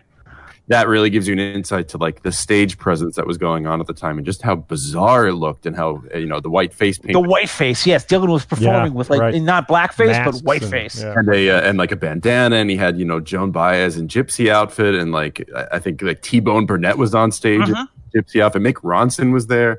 Yep. But for me, the centerpiece, and I think I mentioned this before, is the version here of Shelter from the Storm is just raucous, and Dylan plays open D with like a slide guitar, and it's just insane, and it's so great. But then I will say one thing about this live album. I think it would have been made 10,000 times better if there's a song that was left off that they recorded. It would have been, I think it was in the TV special, but not on the Hard Rain album. It's the version of Tangled Up in Blue, and you can only hear it on a bootleg. But it's It's like, I think it's 9 minutes long, and it's just this 4-to-the-floor shuffle. It's like raunchy Rolling Stones, almost like Miss You on steroids. And then all of a sudden, in the middle of the song, it just stops, turns into a country rocker for one verse, because Tango the Blue has so many verses. And then the next verse is a blues rock verse. He just keeps changing. And then on the last verse, there's a pause. And then before the final verse and the end of the outro of the song, it just goes right back into a frenzied shuffle with even more instrumentation. It's massive, and it should have been released, but maybe eventually it'll come out. Yeah, one day they're going to finally release the DVD. I guess, in 2025, we'll finally get a copy of it. We don't know us anything, so. Yeah, exactly. And of course, that brings us to the last studio album of this era. But it's certainly not the last album of the 70s. And the reason we're going to be tackling the final album of the 70s in our next episode will become abundantly clear when we get to that episode. This album, though, is 1978's Street Legal. And I think there is no album about which there are sharper disagreements from people who are really big Dylan fans about the quality of the record than there is with Street Legal. There are a lot of people who are really serious Dylan fans who absolutely hate this record and think it is just a failure from conception to execution. And then there are a lot of Dylan fans who think it's a great record and probably his most underrated record of this era. And I think a lot of that has to do with the really compromised sound of this record. Now, Scott and I, before the taping of this episode, I explained to him, he wasn't actually previously aware of this, that there was a kind of a rushed mix that was released in 1978, and that the producer, Don DeVito, had never been satisfied with it. So uniquely among all Bob Dylan albums, he asked Columbia Records for the opportunity to go back and remix the record from top to bottom in 1999, 2000, I think, for CD. And that CD remix, to my mind, is the definitive version of this album.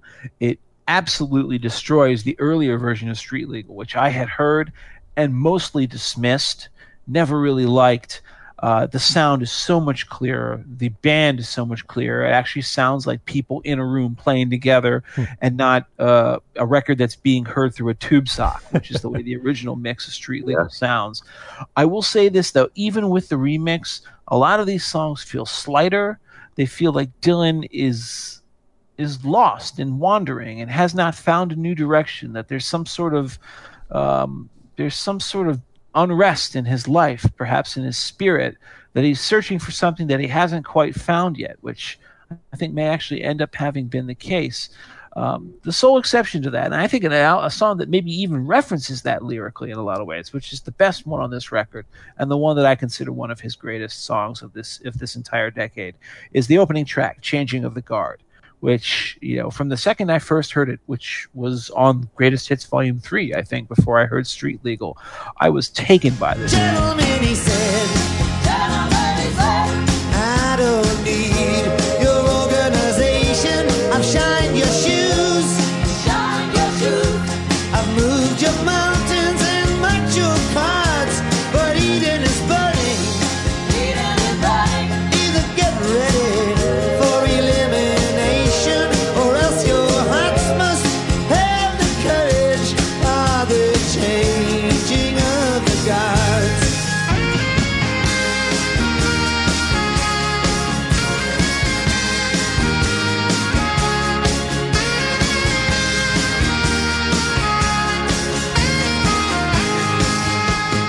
Discovered that, late 70s Dylan still had a lot to offer.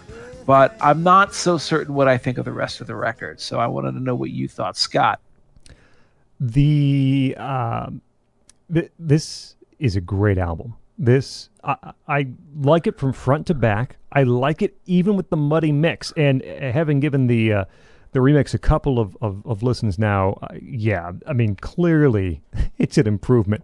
But I think these songs are, not to steal some of Andrew's thunder, I think these songs really aren't so strong that they even break through that muddy mix. Look, there's some soul on these tracks. The arrangements, I think, are wonderful. There's horns brought in, backing vocalists, energy all over the place. Changing of the Guards, Jeff just mentioned, is a really fantastic song to start things off, even though if it's one of the densest, most impenetrable songs lyric-wise, I think. for Dylan from this era.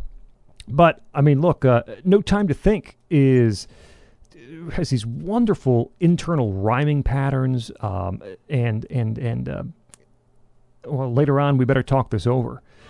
Honky tonk pianos, nice twangy guitars. I feel displaced, I got a low down feeling.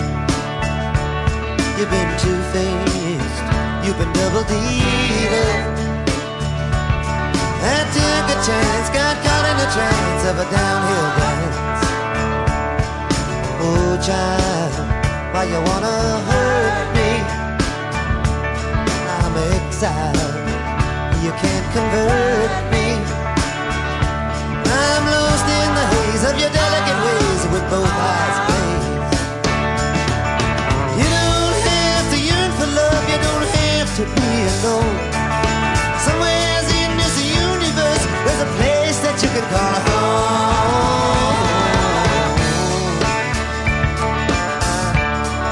Where Are You Tonight, the album closer. That's a fantastic song. When he launches into that title line on the chorus, just great delivery from Dylan. And, on the remix, man, you can hear a whole lot more. New Pony, which is the second song on the album, there's a bottom end to it that's nowhere on the actual album version. No Time to Think is improved, that the backing vocals can be slightly in the way at times, not on the remix. I think it's right where it should be on No Time to Think. Is Your Love in Vain and We Better Talk This Over, I think, are much better on the remixes. So even if you hear the original, I think these songs are so strong that it shines through. This is Don't you think some of the lyrics kind of wear on you, though? So, like, No Time to Think, I always liked the music of that song. Mm-hmm. But the more I listen to the lyrics, the more I realize, Bob is just picking random words that rhyme out of a hat, isn't he? Socialism, hypnotism, patriotism, materialism. Nah, Bob, you just found 4 isms and you strung them all together. That's why you wrote that line. Fools making laws for the breaking of jaws? I don't know. That's, to me, sort of embodies the problem that I still have with Street Legal, that the music is actually really good. The band is good. Yeah. The band is really good. And that's kind of why I don't like that original mix, because it undersold the quality of the ensemble. But other than Changing of the Guard, which really has an epic scope to it, I think some of these lyrics just feel like, he half-baked in the worst sense of that term. But, here I am interrupting you again. No, I'm about to kick it. I will say, I'll cede your point. This is not an extremely strong lyrical album. It's no blood on the tracks. There are some great portions. We Better Talk This Over, where it would be great to cross paths at a day and a half, look at each other and laugh. I don't think that's likely to happen, like the sound of one hand clapping. I think that's a sharp line. And that song itself, Coming to Grips with a Breakup. I like it. Andrew. Yeah. Andrew, go. This is my 5 favorite Dylan albums, I would say. I love this album. I spent a lot of time with it. It was one of the later albums that I would say I got into. And that might be why, is having consumed it and having understood it later in going through his career, going through the must-go-throughs, I guess you can say. But yeah, Changing of the Guards to me is just a monumental song. And there's something about this album that appeals to me. And I think you're right, some of the lyrics can be a little vacuous, but then other times they're really dense and packed full of these really clever lines. And there's a swagger to this album that I really love, and nobody's mentioned it yet, but this is the first Dylan album to have saxophone on it, and it's like cool and late 70s sexy, and it's like, it works. It actually doesn't sound cheesy. It works. On Changing of the Guard, the sax is really up front, and it works well. It's not like Clarence Clemens, which I love, that style of like rock and roll. But that's not what Bob Dylan should be doing. Yeah. Yeah. And then there's violins, there's lots of keys, a little bit of like a synth going on. It's another adventurous album. And also I think this is the first album with all, I guess, majority black backing vocalist, including his future wife, Carolyn Dennis.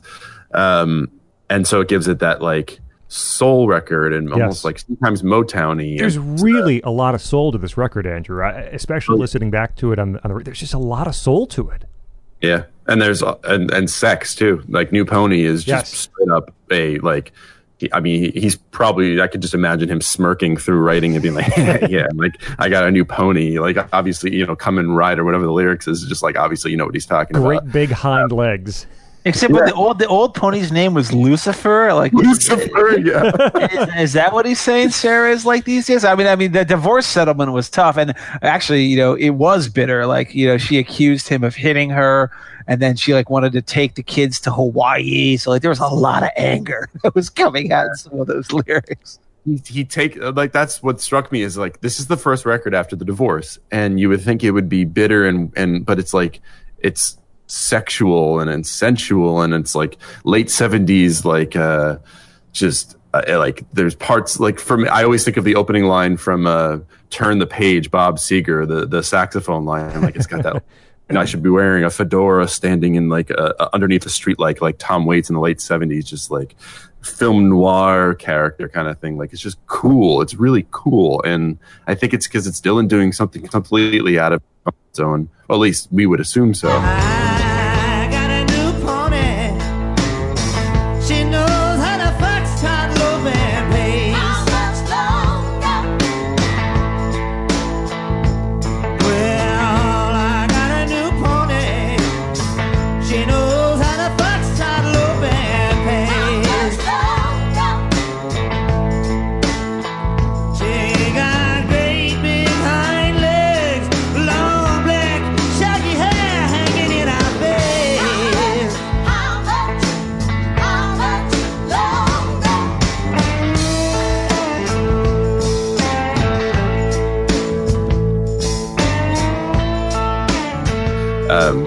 And then there, I can't think, having spent so much time with this record, I can't think of any duds necessarily, but I do appreciate, I've always felt weaker about Señor, Tales of Yankee Power.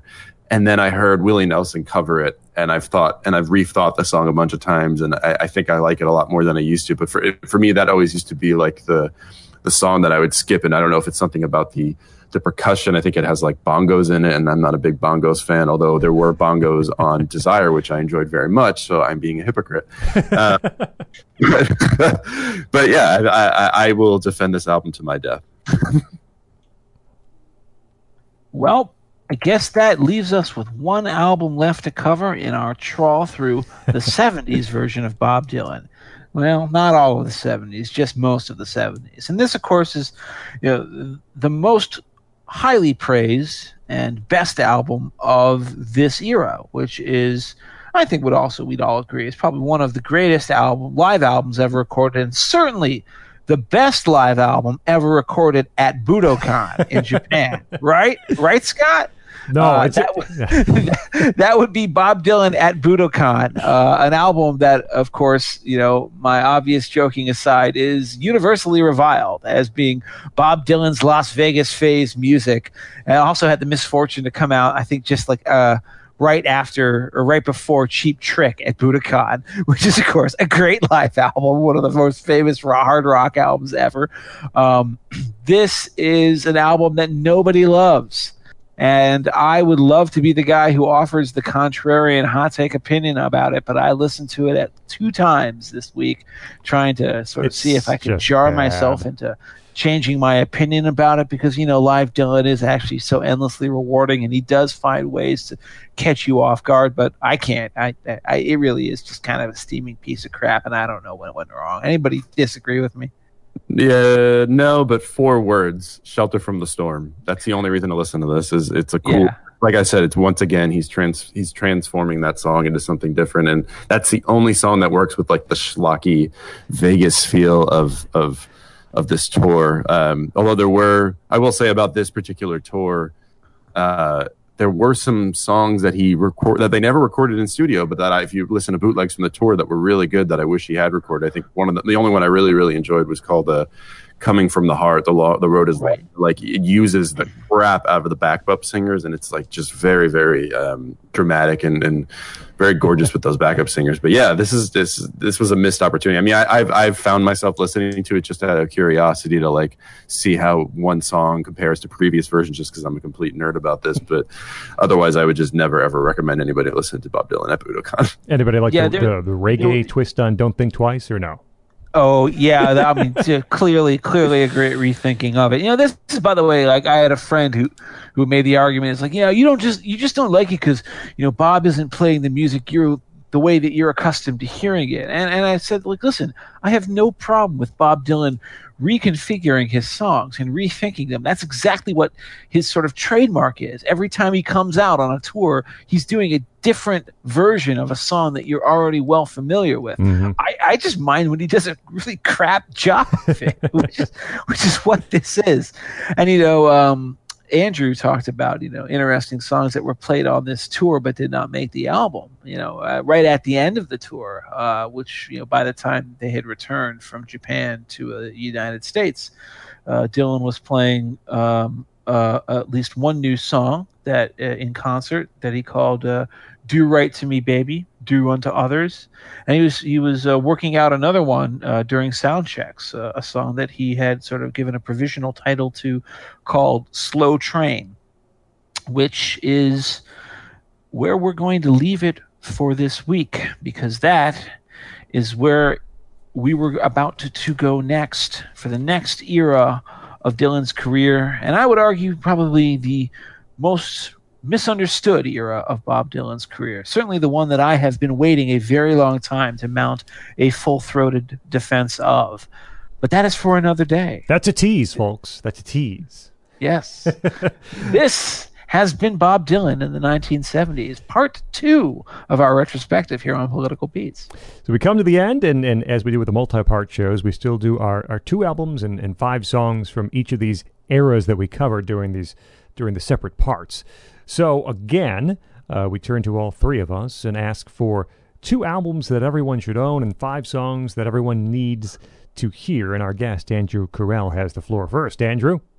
My criteria is slightly different, but I'll try to rethink it on the fly. But for me, the 2 albums that when I think about 2 albums, I guess this would be the 2 albums that I recommend everybody listen to just because they're my 2 favorites. So Blood on the Tracks and Street Legal, which I know is not going to be picked by anybody else. No, that's what we want to hear. We like the quirk picks. Yeah, and then in my 5 songs too, I obviously, like last episode, I'm limiting myself to 1 song per album maximum. And I went a little different here with some sentimental songs, but also songs that are kind of they're at least if they're not the greatest, they're a key to understanding what was going on. And so for me, it's The Man in Me because of the sentimental value for me, but also because it's just a really great song. Shelter from the Storm, which I've talked about enough. Spanish is the Loving Tongue, which I gushed about earlier, which was a B-side, never released on an album. And Changing of the Guards, which I think is a monumental achievement in weirdo funk 70s Dylan. And then Isis, which to me is the mission statement of Desire. I was thinking about turquoise, I was thinking about gold, I was thinking about diamonds and the world's biggest necklace as we rode through the canyons, through the devilish cold. I was thinking about Isis as she thought I was so reckless.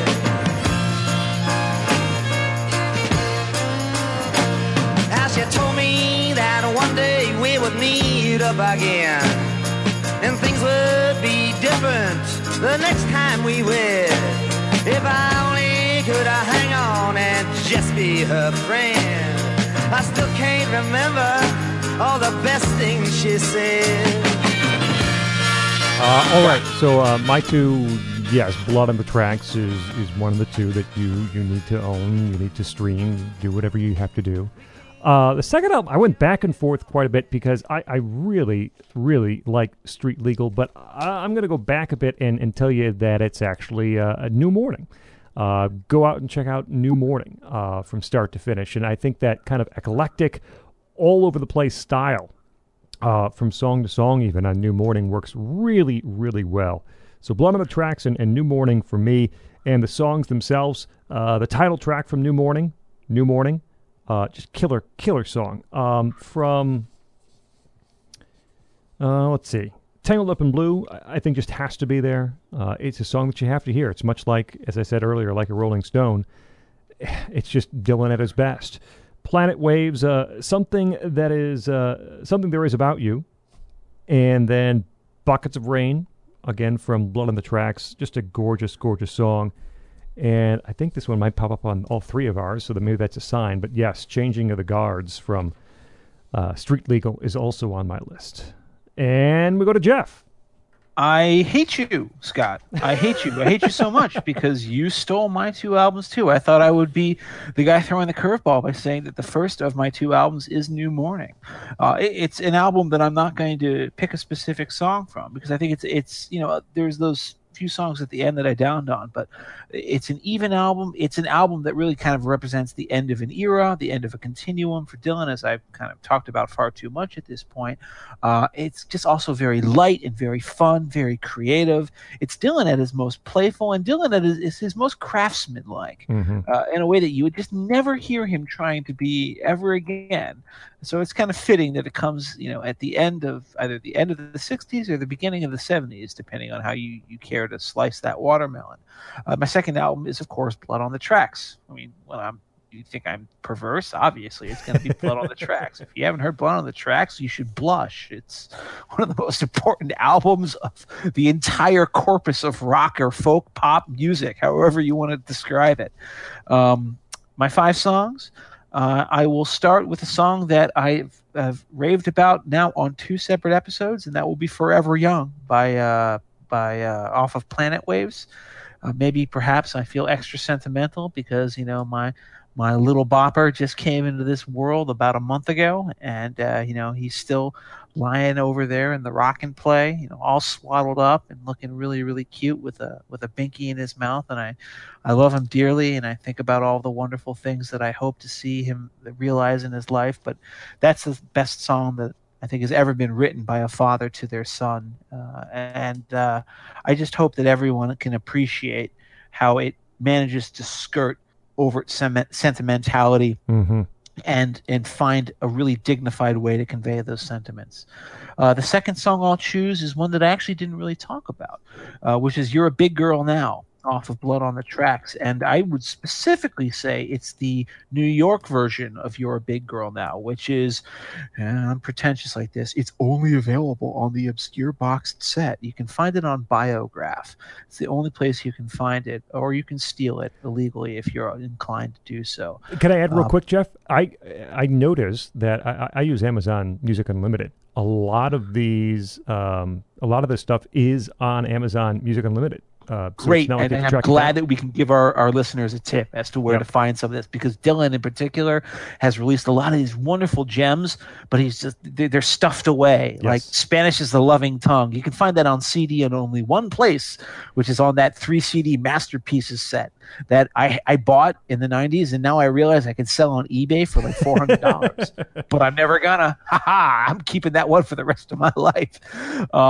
But yeah, I love "You're a Big Girl Now." I just love, the concision of his observational lyric there, where, our conversation was short and sweet. It nearly swept me off on my feet, and I'm back in the rain, and you are on dry land. You made it there somehow because you're a big girl now. And it sounds so much more powerful when it's just that simple acoustic bass version as opposed to the band version that he did in Minneapolis later on. Bird on the horizon, sitting on a fence. He's singing his song for me at his own expense. And I'm just like that bird. Oh, sing it just for you.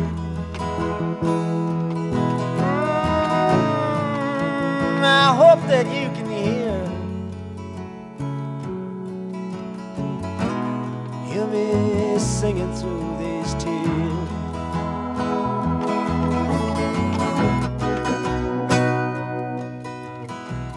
Love is so simple, to quote a phrase. The next song that I would choose is Sarah, a song that we discussed at length from Desire. It is a song that is a paradox for me because I think it's one of the finest songs that Dylan did during this era, and yet I find it incredibly painful to listen to. It is when I think of I often will say, like, I want to hear some Dylan. I want to hear the songs that move me, that really, that really sing to me. I'll never put that song on because it hurts. It hurts too much. It feels too naked. It feels too powerful. But sometimes a truly great work of art has to discomfort you, has to take you out of your comfort zone. It has to make you feel, emotions that you don't want to feel. Sarah is one of those songs. It is just so incredibly vulnerable as a lyric and also as a performance. The arrangement and the echo that is put on Dylan's harmonica and his guitar is as stark as anything that you will ever hear in his discography. God, it hurts. My fourth song is Changing of the Guard. You guys have talked about this well enough. We all love it, and it's on all 5 of our lists. And then the one I want to end with is, I would say, and I've given this a lot of thought, my single favorite Bob Dylan song of all time.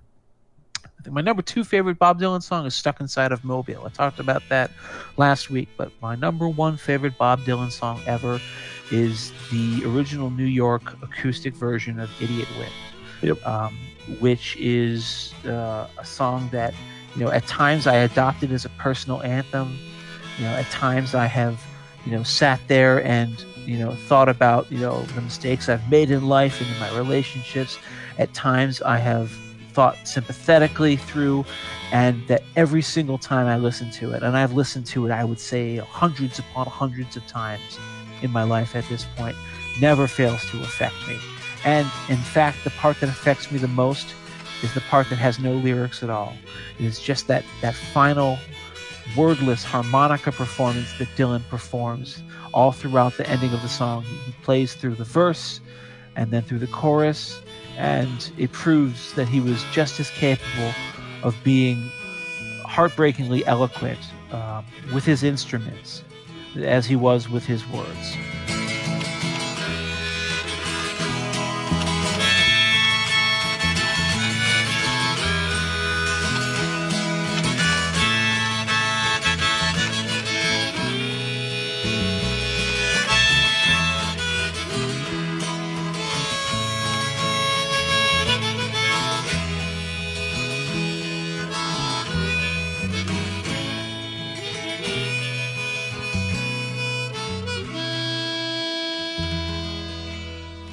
There we go. Part 2 of 3 in the Political Beats look at Bob Dylan. We say thanks to Andrew Kirell, our guest, senior editor at the Daily Beast, overseeing breaking news, political media, and occasionally music coverage. Andrew, thanks again, and we anticipate you'll return for number 3. Let's get ready. Yeah, let's get ready to knock out a solid 30 years of Bob Dylan's career. We can do it. Find the Lord too in the process. Yes, right. Yes, we will. Praise Jesus. My tag team partner Jeff Blair. You can find him on Twitter at EsotericCD. We'll do part 3 very soon, friend. All right, can't wait. And my name is Scott Bertram. Find me on Twitter at Scott Bertram. Subscribe to our feed for new episodes: iTunes, Google Play, Stitcher, TuneIn, or go right there to the website nationalreview.com. Listen, enjoy, share, leave reviews. You can also find us on Twitter at political_beats. This has been a presentation of National Review. This is Political Beats.